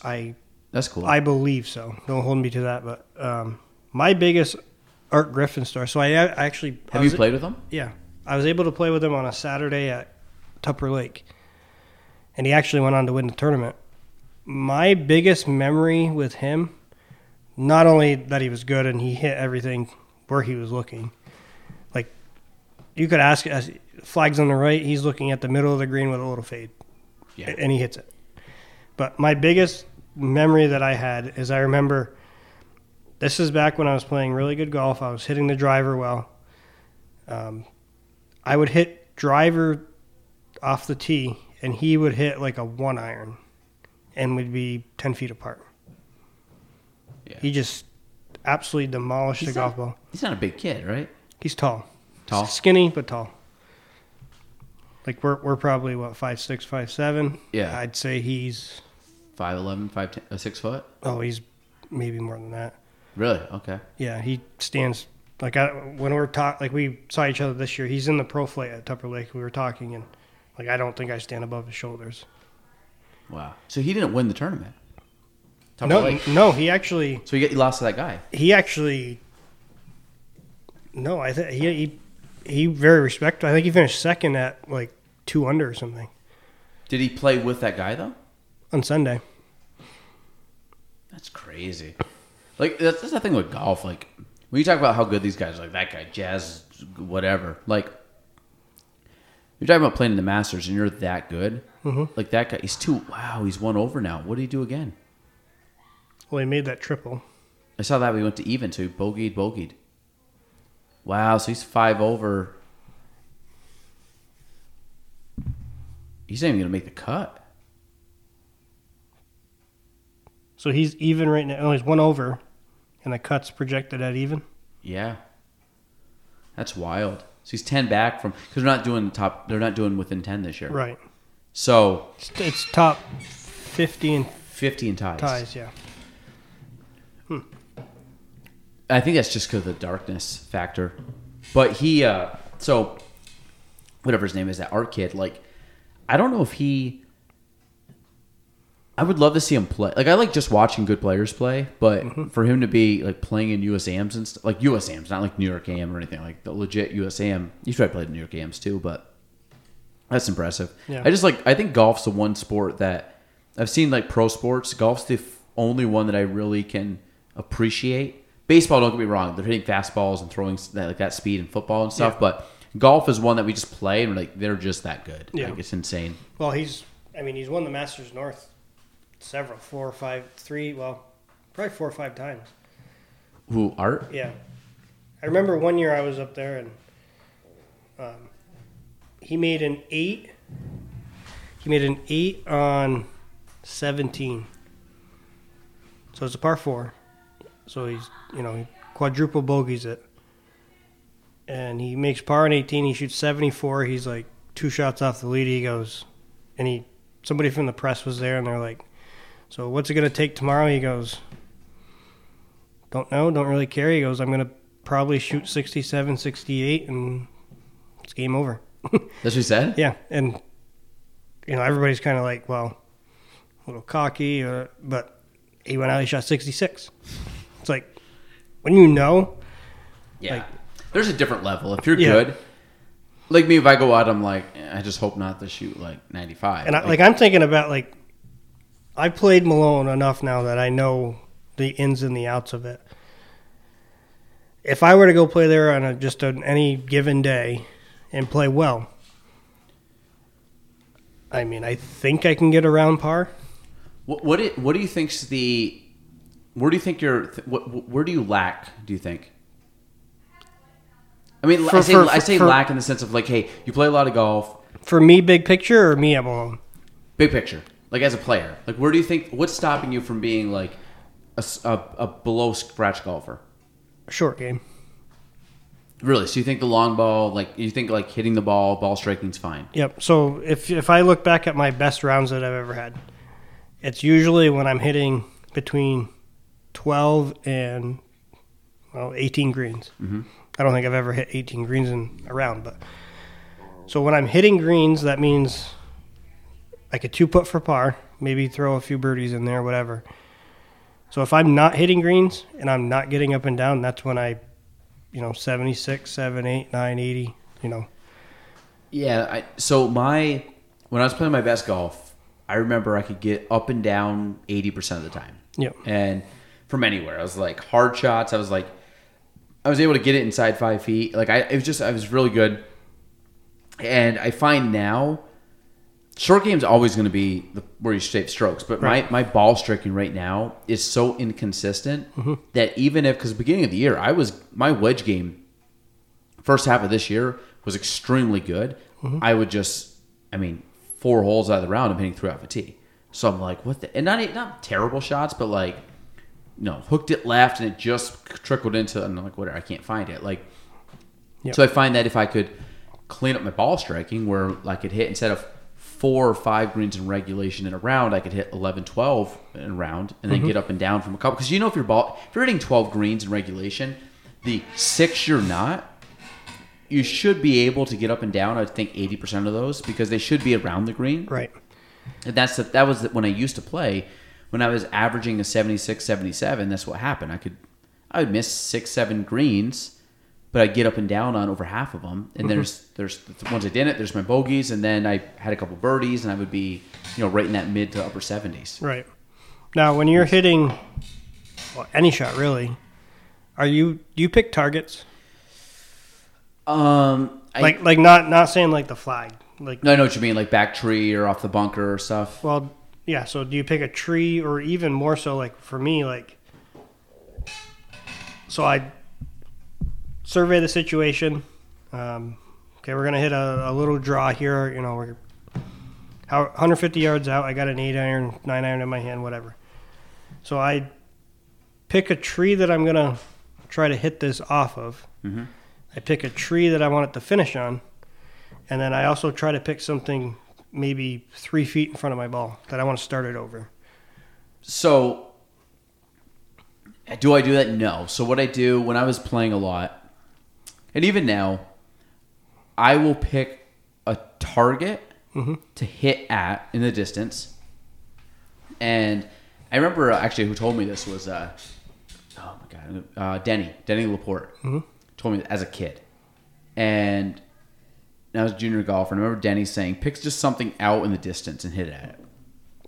And he told me that a long time ago, and I remember him telling me that, so I'm like, okay, so if I'm hitting, same thing, a tree, bunker, clubhouse, telephone pole, whatever there's behind where you're trying to hit. I have a tee shot, it might literally just be off of the left side of the bunker, like take number 17 North Country. I used to play back in the day. I want to go right over the left side of that bunker. Like that was my line. So I would pick that. I would never pick where I wanted to finish. So usually I was like, hey, I'm going to go over that bunker and try to hit it straight, try to draw it, try to fade it, whatever. I would pick a target to hit at and then play the shot off of that line. Right. I never, ever, ever in my life picked a target in front of me. Because I know people would say, like, hey, if you're here and you, like, glance down, try to hit it over there. Like, in my mind, like, that doesn't... Are you talking full shots or putts? No, this is full shots. Yeah, I never picked a target. Like, I would sit there and I would aim everything. And it was kind of like the law of attraction, almost. Like, I'm just like, I'm going to think I'm going to hit it there, and I'm going to do everything I can to hit it there. Yep. But I would... So, say the first hole at North Country. You look down... Back in the day, when I was probably hitting pretty straight to maybe a slight draw, I typically would play down where I'd look at the right of the water, and I almost played at the flag stick because it's a straight down hole, and the flag stick's to the right of the water. I usually played down the right side, knowing that if I was to push it slightly, I'd be in the right rough. I never really sliced it much. I push it now I do, but like back then, right rough. If I hit my right ball flight, I would typically have a draw and go down the center of the fairway, and it'd be 120, 130 out. That was me to a nutshell, number one. I would look at the flag stick, aim there, and try to hit down there and just let my natural flight just bring the ball back a little bit to the left. I would never look at anything. I don't even think on putts I look at a line. Some people say like, hey, on a putt, so my putting, I will look at the green, look at it and kind of assess like where I think the high point's going to be on this and when it's going to start to break. Adjust to the high point, kind of look at it. Okay, it's going to kind of hit here and it's going to kind of break down there. Line up to that point, and then it's kind of weird. I'll stand up, I'll take a practice swing, then I'll put my putter up, making sure it's lined up to where I want it, like the peak basically. And I kind of look at the ball or look at the hole and almost track my intended ball path all the way back to my club. So when I kind of track back, my club face is parallel or perpendicular to where I want to hit it. And then I just focus on just making a very smooth stroke. And I'm an okay putter. I'm not, for being recreational, I think my putting is above average compared to like other parts of my game. But yeah, long game, I pick a target and just let the natural flight just kind of do its thing. Yep. I don't know. I mean, and obviously you play more than I do, so you probably are onto something. But well, it's all what you're comfortable with. There's no right way to do it. Like with putting, I know you were saying like you never use a clock. Correct. Yeah. Like for putting, like now 95% of the time it doesn't happen, but I think it works for me because for whatever reason, say this putt's gonna break 6 inches right to left. Mm-hmm. Like I know that I want this putt to go in the hole at say 5 o'clock.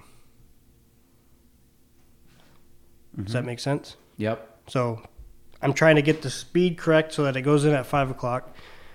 If it doesn't go in, hopefully I'm missing the high side. So when I visualize a hole as a clock and where I want the ball to enter the hole, that help. As far as speed goes, that helps me. Okay. It really helps me on short putts. Like if I have like a 3-footer, say like not all 3-footers are straight, so maybe you try to take a little break out of it. Maybe it's a little left to right. Okay, well now I want this to go in at 7 o'clock.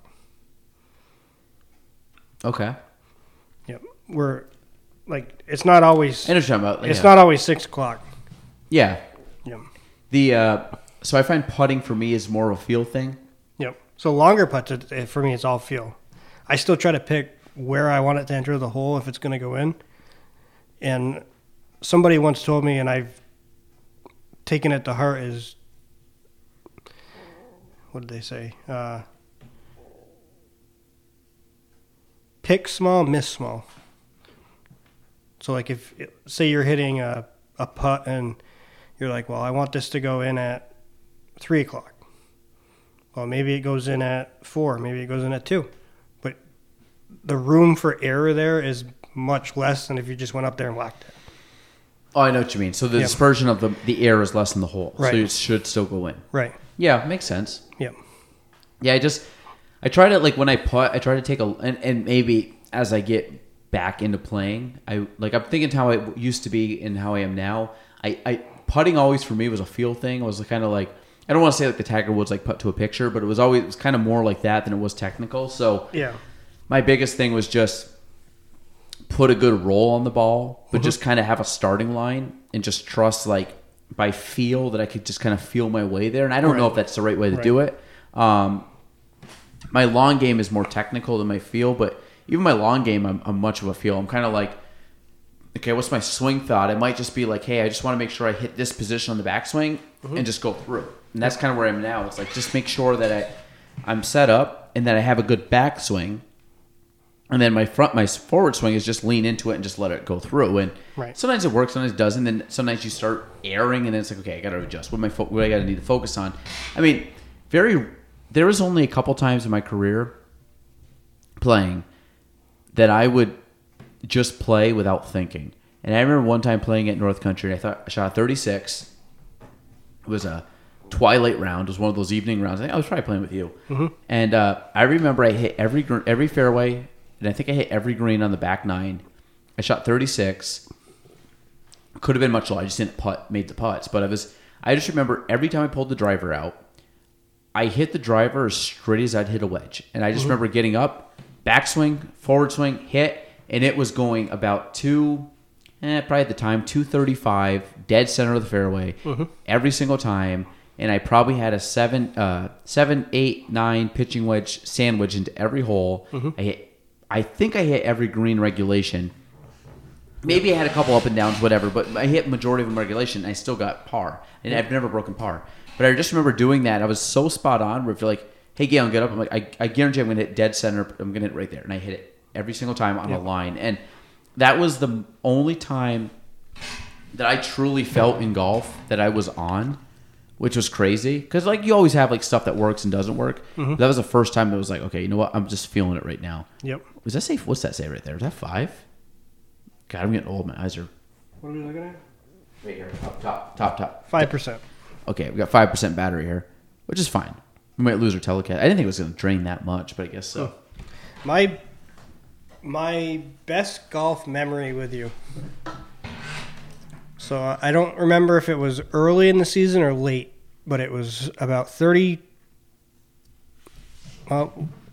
maybe 40 degrees outside. We went with it was you, your dad, me, and there was one other person. I don't remember who it was. And we're in the car, and it's almost snowing at this point. We're like, we're gonna go play golf, and we get like halfway there, and your dad's like, "So are we gonna play 18, or we only want to play 9? It's gonna be cold out there. It's gonna be wet, windy." And you're like, "Well, if we're going to the golf course, I'm playing 18 holes." Dude, I was so addicted as a kid. Yeah. It was insane. So we get there, and we're going about our round, and I remember on 8, you hit a tee shot. Tee shot was fine. You just kind of stubbled your second shot. You were up around the 200-yard marker, and at the time you had an old TaylorMade 3 hybrid, I believe. Yeah, and the rescue. And you stuck it. You tapped in for birdie, and you went, and I think you probably parred 9, and you ended up 38, and you're like, "Nope, we're done." Did it really? We're out of here. That's right. We were all frozen anyway. Like, you literally couldn't. Oh, I was definitely one of those kids. Like, back in the day, I wanted to play 18.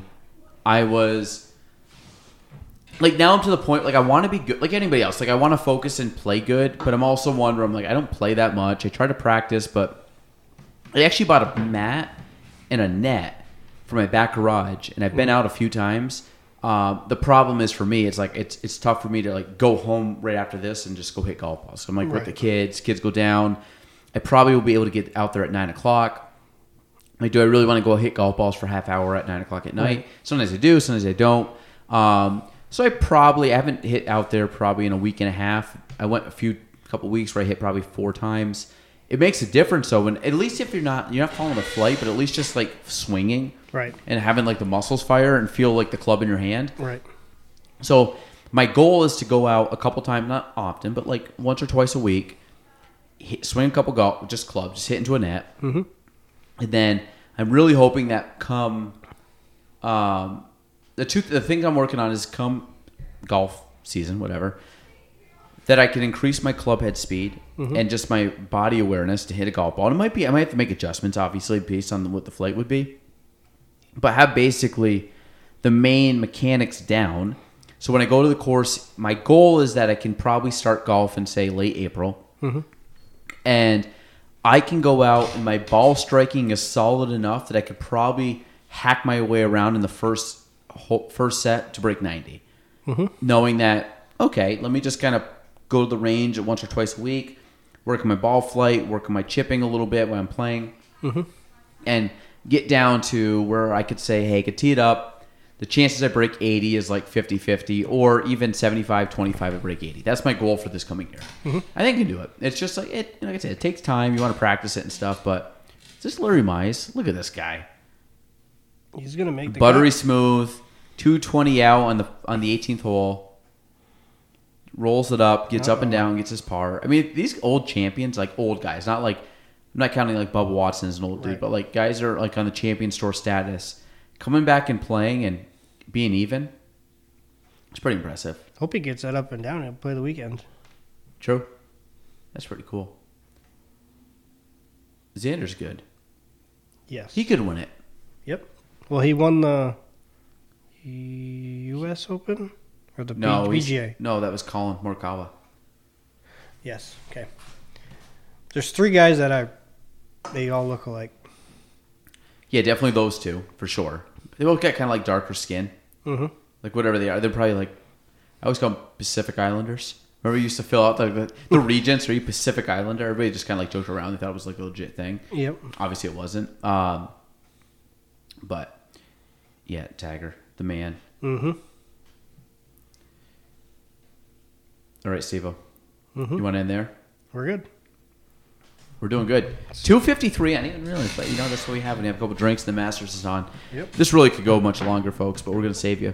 I don't even know what we talked about today. A lot of golf. Golf. Europe. Golf in Europe. Changing out your clothes, folks. Do it more often than I do because I don't do a good job with it. Yep. Anything else, Steve-O, you want to touch on? Nope. We're good. I don't know. Hypothetically, we might do a Sunday Masters, which if you want, potentially. I gotta see. Alex coming. Jared Burns said he's in. Ryan Lee's on the fence. Don't know. Bryce Hansen potentially. Yep. Basically, just come and watch what we're doing now. Basically, it's kind of the same podcast, just like 5 guys, 4 or 5 guys. Let me know. I can. I might be able to be a late addition. I got youth hockey practice at 11. So this actually works good. We were trying to get a TV, but to be honest, if I just plug this in and watch on this, we're fine. Right. Yeah. It's easy. I just got to figure out a place to put it. Probably like here. 4 guys. Yeah, we can make. We even talk about this tournament. No. What do we got? We might actually just a sec. Give me your thoughts. What do we got for? Is that 2? Is that 3? 3. Jeez. Okay. Steve-O, give us. We're not gonna sign off yet. Not yet. Not yet. What time do we got? 4. No, we're good. Okay. Give me your thoughts on that tournament, Steve-O. Before I'm gonna plug this in really quick. Give me your thoughts on the For the Kids Charity Golf Classic. It was your first year playing. Yep. You were also the highest ranked player in the field. Yeah. It was great. I do want another shot at Ryan Lee though. He went 3-0 against me. So, no, it was good to see people that I haven't seen in a while. Good to meet new people. Craig DeBoos is a great guy. Great guy. Played my first round with him. Funny as all hell. Just very down to earth. Just great guy to be around. Very Aussie. Right. He's one of the guys, I think, if you had to say, like, who actually... he cared. He was definitely a guy that wanted to care. But he's also one of the guys that didn't care, meaning like he just wanted to have fun. Mm-hmm. He was there for the good reasons, which is why we love Kreger. Yep. What'd you play with? I played... Well, you played with Ryan every single round. I played 3 rounds against Ryan. I played 2 rounds with Mike Rao. And then I played with Amel. Amel is actually... You played 2 with Matt Craig. No, 1. No, 2. Oh, 2 with... Yeah, okay. 2 with Matt Craig, 3 with Ryan Lee, the singles, and 1 with Craig. Yep. Amel, for not playing much golf, he's good. So this is the thing. So Amel, late edition, we kind of like we're kind of figuring out. The thing is, this was pretty much a couple of us had thrown out names of who we thought, like, who would play. So a lot of these guys I played a lot of golf with. Some of them, to be honest, the Amels, the Alec Adnaha, I would say the Megan Strong. These are the ones that got in that weren't like people that we originally had, but kind of were like, I haven't really played much with in brainstorming. Like, what I kept hearing about Amel was for playing 3-4 times ever. Yeah, he was not bad. No, not bad at all. Like we played alternate shot together, and it worked out perfect. So, however, like he really didn't miss a shot. He didn't hit it far, but it wasn't out of play. It was always in a decent position. So he kind of had like a senior woman's kind of swing. Like they're not going to swing fast, so they're not going to put a lot of side spin. So it's always going to be safe. Yep. No drop shots. Yep. So the thing with Amel is he was one of the guys, he said, like, hey, I'll play. I'm not very good. And the whole point is obviously with handicaps and stuff. I mean, at the end of the day, we had a little bit of issues with handicaps, but not much. And the fact that they won, our team lost, they won 8.5 to 7.5, where if it was 8-8, our team would have won as defending champs. To find out that it was a half a point, which is crazy. Because I know your match, like, had you not missed, like, one of you guys missed a putt on the last hole, and I know it was like a... So when we were in alternate shot, I missed a putt. I had like 5 feet. So you guys were tied going into the 18th hole. Correct. Yep. And I had like a 5-footer that turned just a little bit. I remember vividly, a little left to right, and I missed it on the high side. And then Matt Craig had like 3 feet, but he had 2 putts to win, so he hit his first one, and he had like 6 inches or whatever it was, so he gave it to him. We probably shouldn't have, looking back, but it's like basically a tap in. So they won because of the handicap. They got the one up. But you said it was like a 10 versus 10 or something. You guys like both butchered the hole. Oh, my God, yeah. Yeah. Oh, yeah. So the thing, like, I look at ideas like that. Like, had you made that putt, we would have won. I mean, this could go for so many things. But, like, you go back, like, we were that close to, like, a putt going in for somebody would have won it. So at the end of the day, the fact that it was that close, in a tournament that we were doing for the first time with handicaps, some of the guys we didn't even know. Yeah. I think it was pretty legit. So it was great. The fact that you got to the singles and everybody was tied was kind of cool. Yeah. And then Ryan just played very well in the singles. That's what you said, yeah. We both, I mean, I don't think the match was over by 8. 9, he ended up playing because he said he had almost a record round going. I think he ended up shooting like 37 or 38. So the thing I played a lot of golf with Brian this year. The thing with him, I've seen him shoot in a 9-hole like 37. Yeah. But I've also seen him shoot a 46. Right. So like when he was like figuring out his handicap, he's like, this is kind of, I think we gave him a 13, which might have been slightly, the problem is 13 wasn't bad because I've seen him shoot rounds kind of in that range. I guess now, because this is some of the stuff with like handicaps. I called you about this before the tournament. Like, what do you want to do for handicaps? Like, The thing is, if you have 13 in a match play and stroke play, technically the stroke play would be a little bit higher than the match play. Right. So Ryan has a 13. I guess maybe we could have said he was maybe a 10 in this format. So you should, just for next year, if you want to do it, take the USGA guidelines. Yeah. You can go by that because each format has its own handicap. So you come up with a whole number for everybody before you start.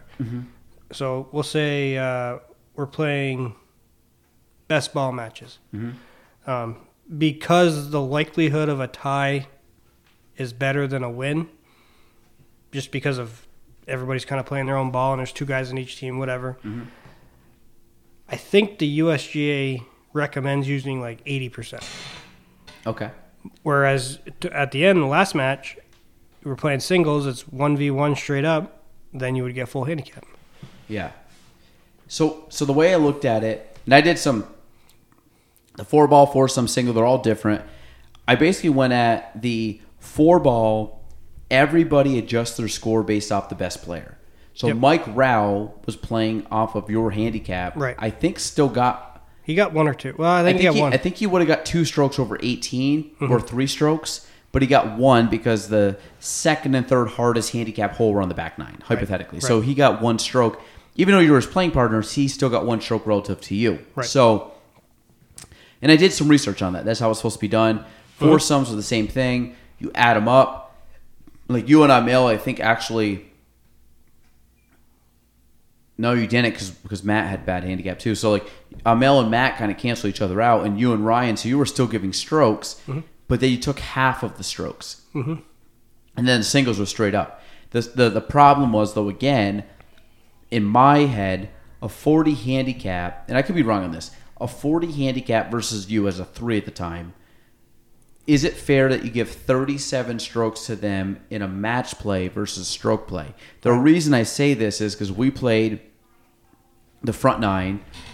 It was me, Jared Burns, who were we dropped down from like a 20 down to a 15. Like it's not fair. I don't feel comfortable with the 20. I want to go down to a 15. So I basically put myself at a disadvantage. I took less strokes. I thought it was more fair.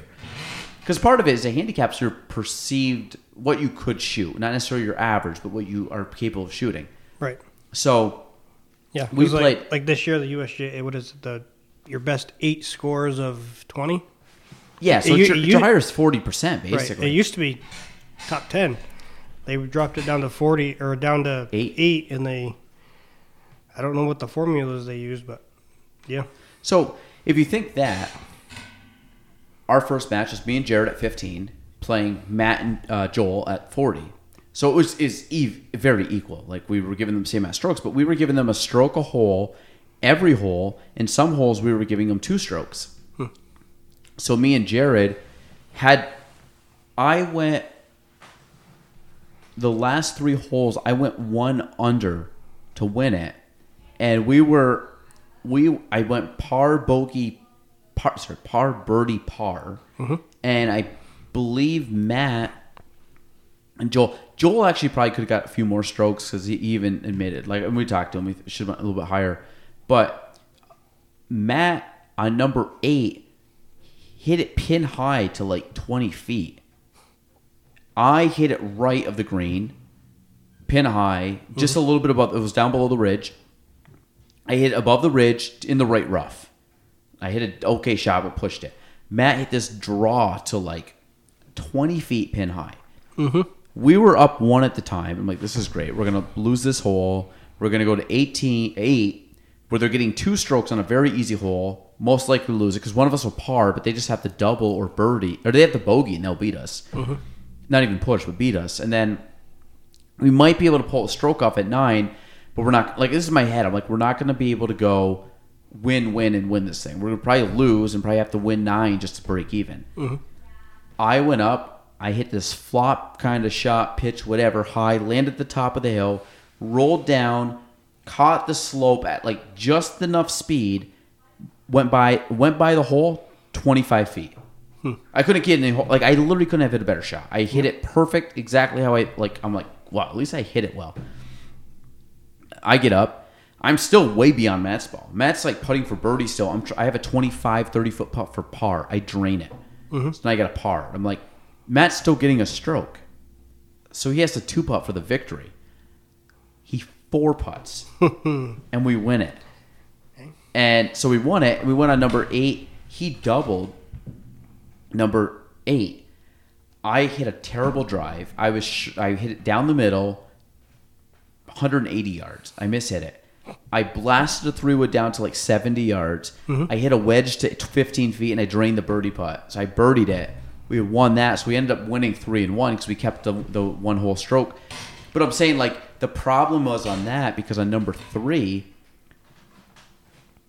Jared, I think, parred it, but Matt took like a 10. So there's 5 strokes, but on 1 hole. So it's a 1-hole match play victory, but it's a 5-hole stroke play. Mm-hmm. So ideally, that's the problem, I think, with stroke play to match play is that you are putting so many strokes on 1 hole where you're going to lose multiple strokes on a hole, but you're only going to lose a hole, not all the strokes. Right. So that's the thing I got to look at next year because some of these I'm like, listen, I know you're a 40, 45, 36, whatever handicap, but we're going to have to do something where it's probably 80%. But but overall, we got pretty darn close. Right. So we're not like... And don't get me wrong, I'm very competitive, but that's not really what it was about either. No, and we raised a ton of money. Right. I always look at, like, I'm always one of those people like, hey, we raised money. That was the goal. Great. But then I'm like, perfect. We did it. So what did we didn't do correctly? And that's what I always focus on, which is like, I think human nature. One of them was the stroke play but overall the handicap was good considering out of 16 people, you, Mike, and Alec, I think were the only 3 that had established, and Forrest, I think, had established handicaps, 4 people. Yep. So you talk about a quarter of the field actually had established their handicap, and everybody else was just kind of like, well, I shot, 90 once, and I shot, so we were just picking and choosing. So. No, that's it was really good. Like, I do you think you'd play in it next year? 100%. Yeah. Everybody I've asked has literally said 100% without doubt. Yeah. So I think what we're going to do next year, we've done some things. I've talked about this. If you're a listener, I'm sorry we're saying it again. I think we're going to just invite the 16 people back and see how many of the 16 we'll get back. Mm-hmm. The only change I think I'm going to make to the format is we might open it up to 12 and 12 instead of 8 and 8, which is the Ryder Cup. Yep. Probably keep the same format next year. Mm-hmm. The 1-day 3-set match, but we'll just have a few more, basically 2 more 4-balls, 2 more foursomes, 4 more singles. Yep. And then get a little more points on the board. Or you could do it like a real Ryder Cup. We thought, I don't think we'll do that next year. I think we're going to open up the field a bit. Yep. I think we're 2 to 3 years away from turning this into a multi-day event. Well, yeah. Well, that would be great too. But we could do I don't know, maybe your singles matches are very important for the tournament and you're trying to win, so maybe, well, of course, everybody plays in singles.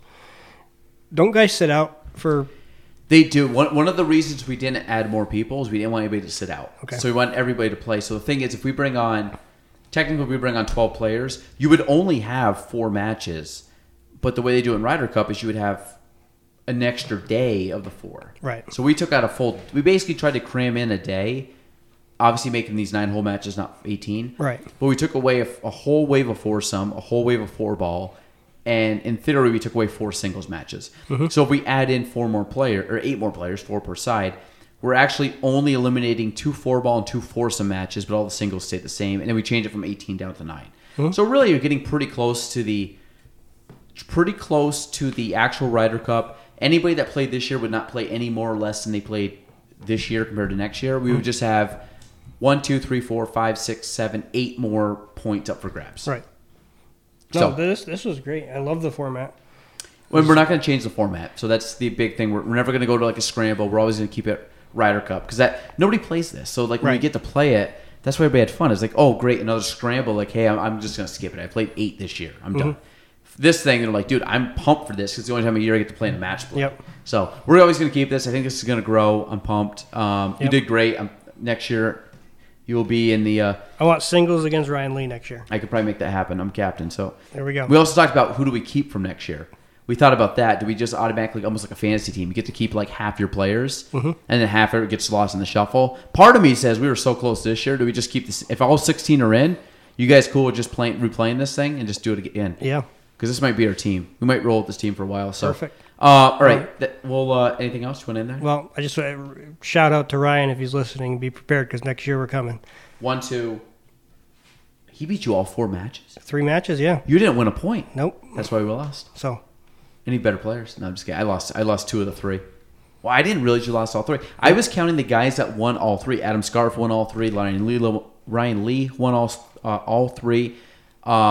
Alex Odnahoff from my team won all 3. Jared Burns from my team won all 3. But I didn't realize anybody like who lost all 3 matches. Oh yeah. Wow. I'd have to do the stats on that. I was 1 and 2. I want my rematch. How did Coda do? Coda got a 1. Okay. I don't know why I'm picking on Coda. DeBoos. Some of these guys I didn't see. Like Forrest, I thought won everyone, but he lost the middle one. So didn't DeBoos. But DeBoos picked up 2 wins. Okay, well that's good. All right, that's it. Episode 104 of the Galen Trombley Show. Steven LaBombard, always a good time. I think that's it. Yeah, we'll Thanks do for it again. having me. Perfect. For sure. And we're out. Thanks for listening to the Galen Trombley Show. If you want to reach me, you can go on Facebook at Galen Trombley, on Instagram at Galen Trombley, and on YouTube at Galen Trombley. The spelling, GaelanTrombley.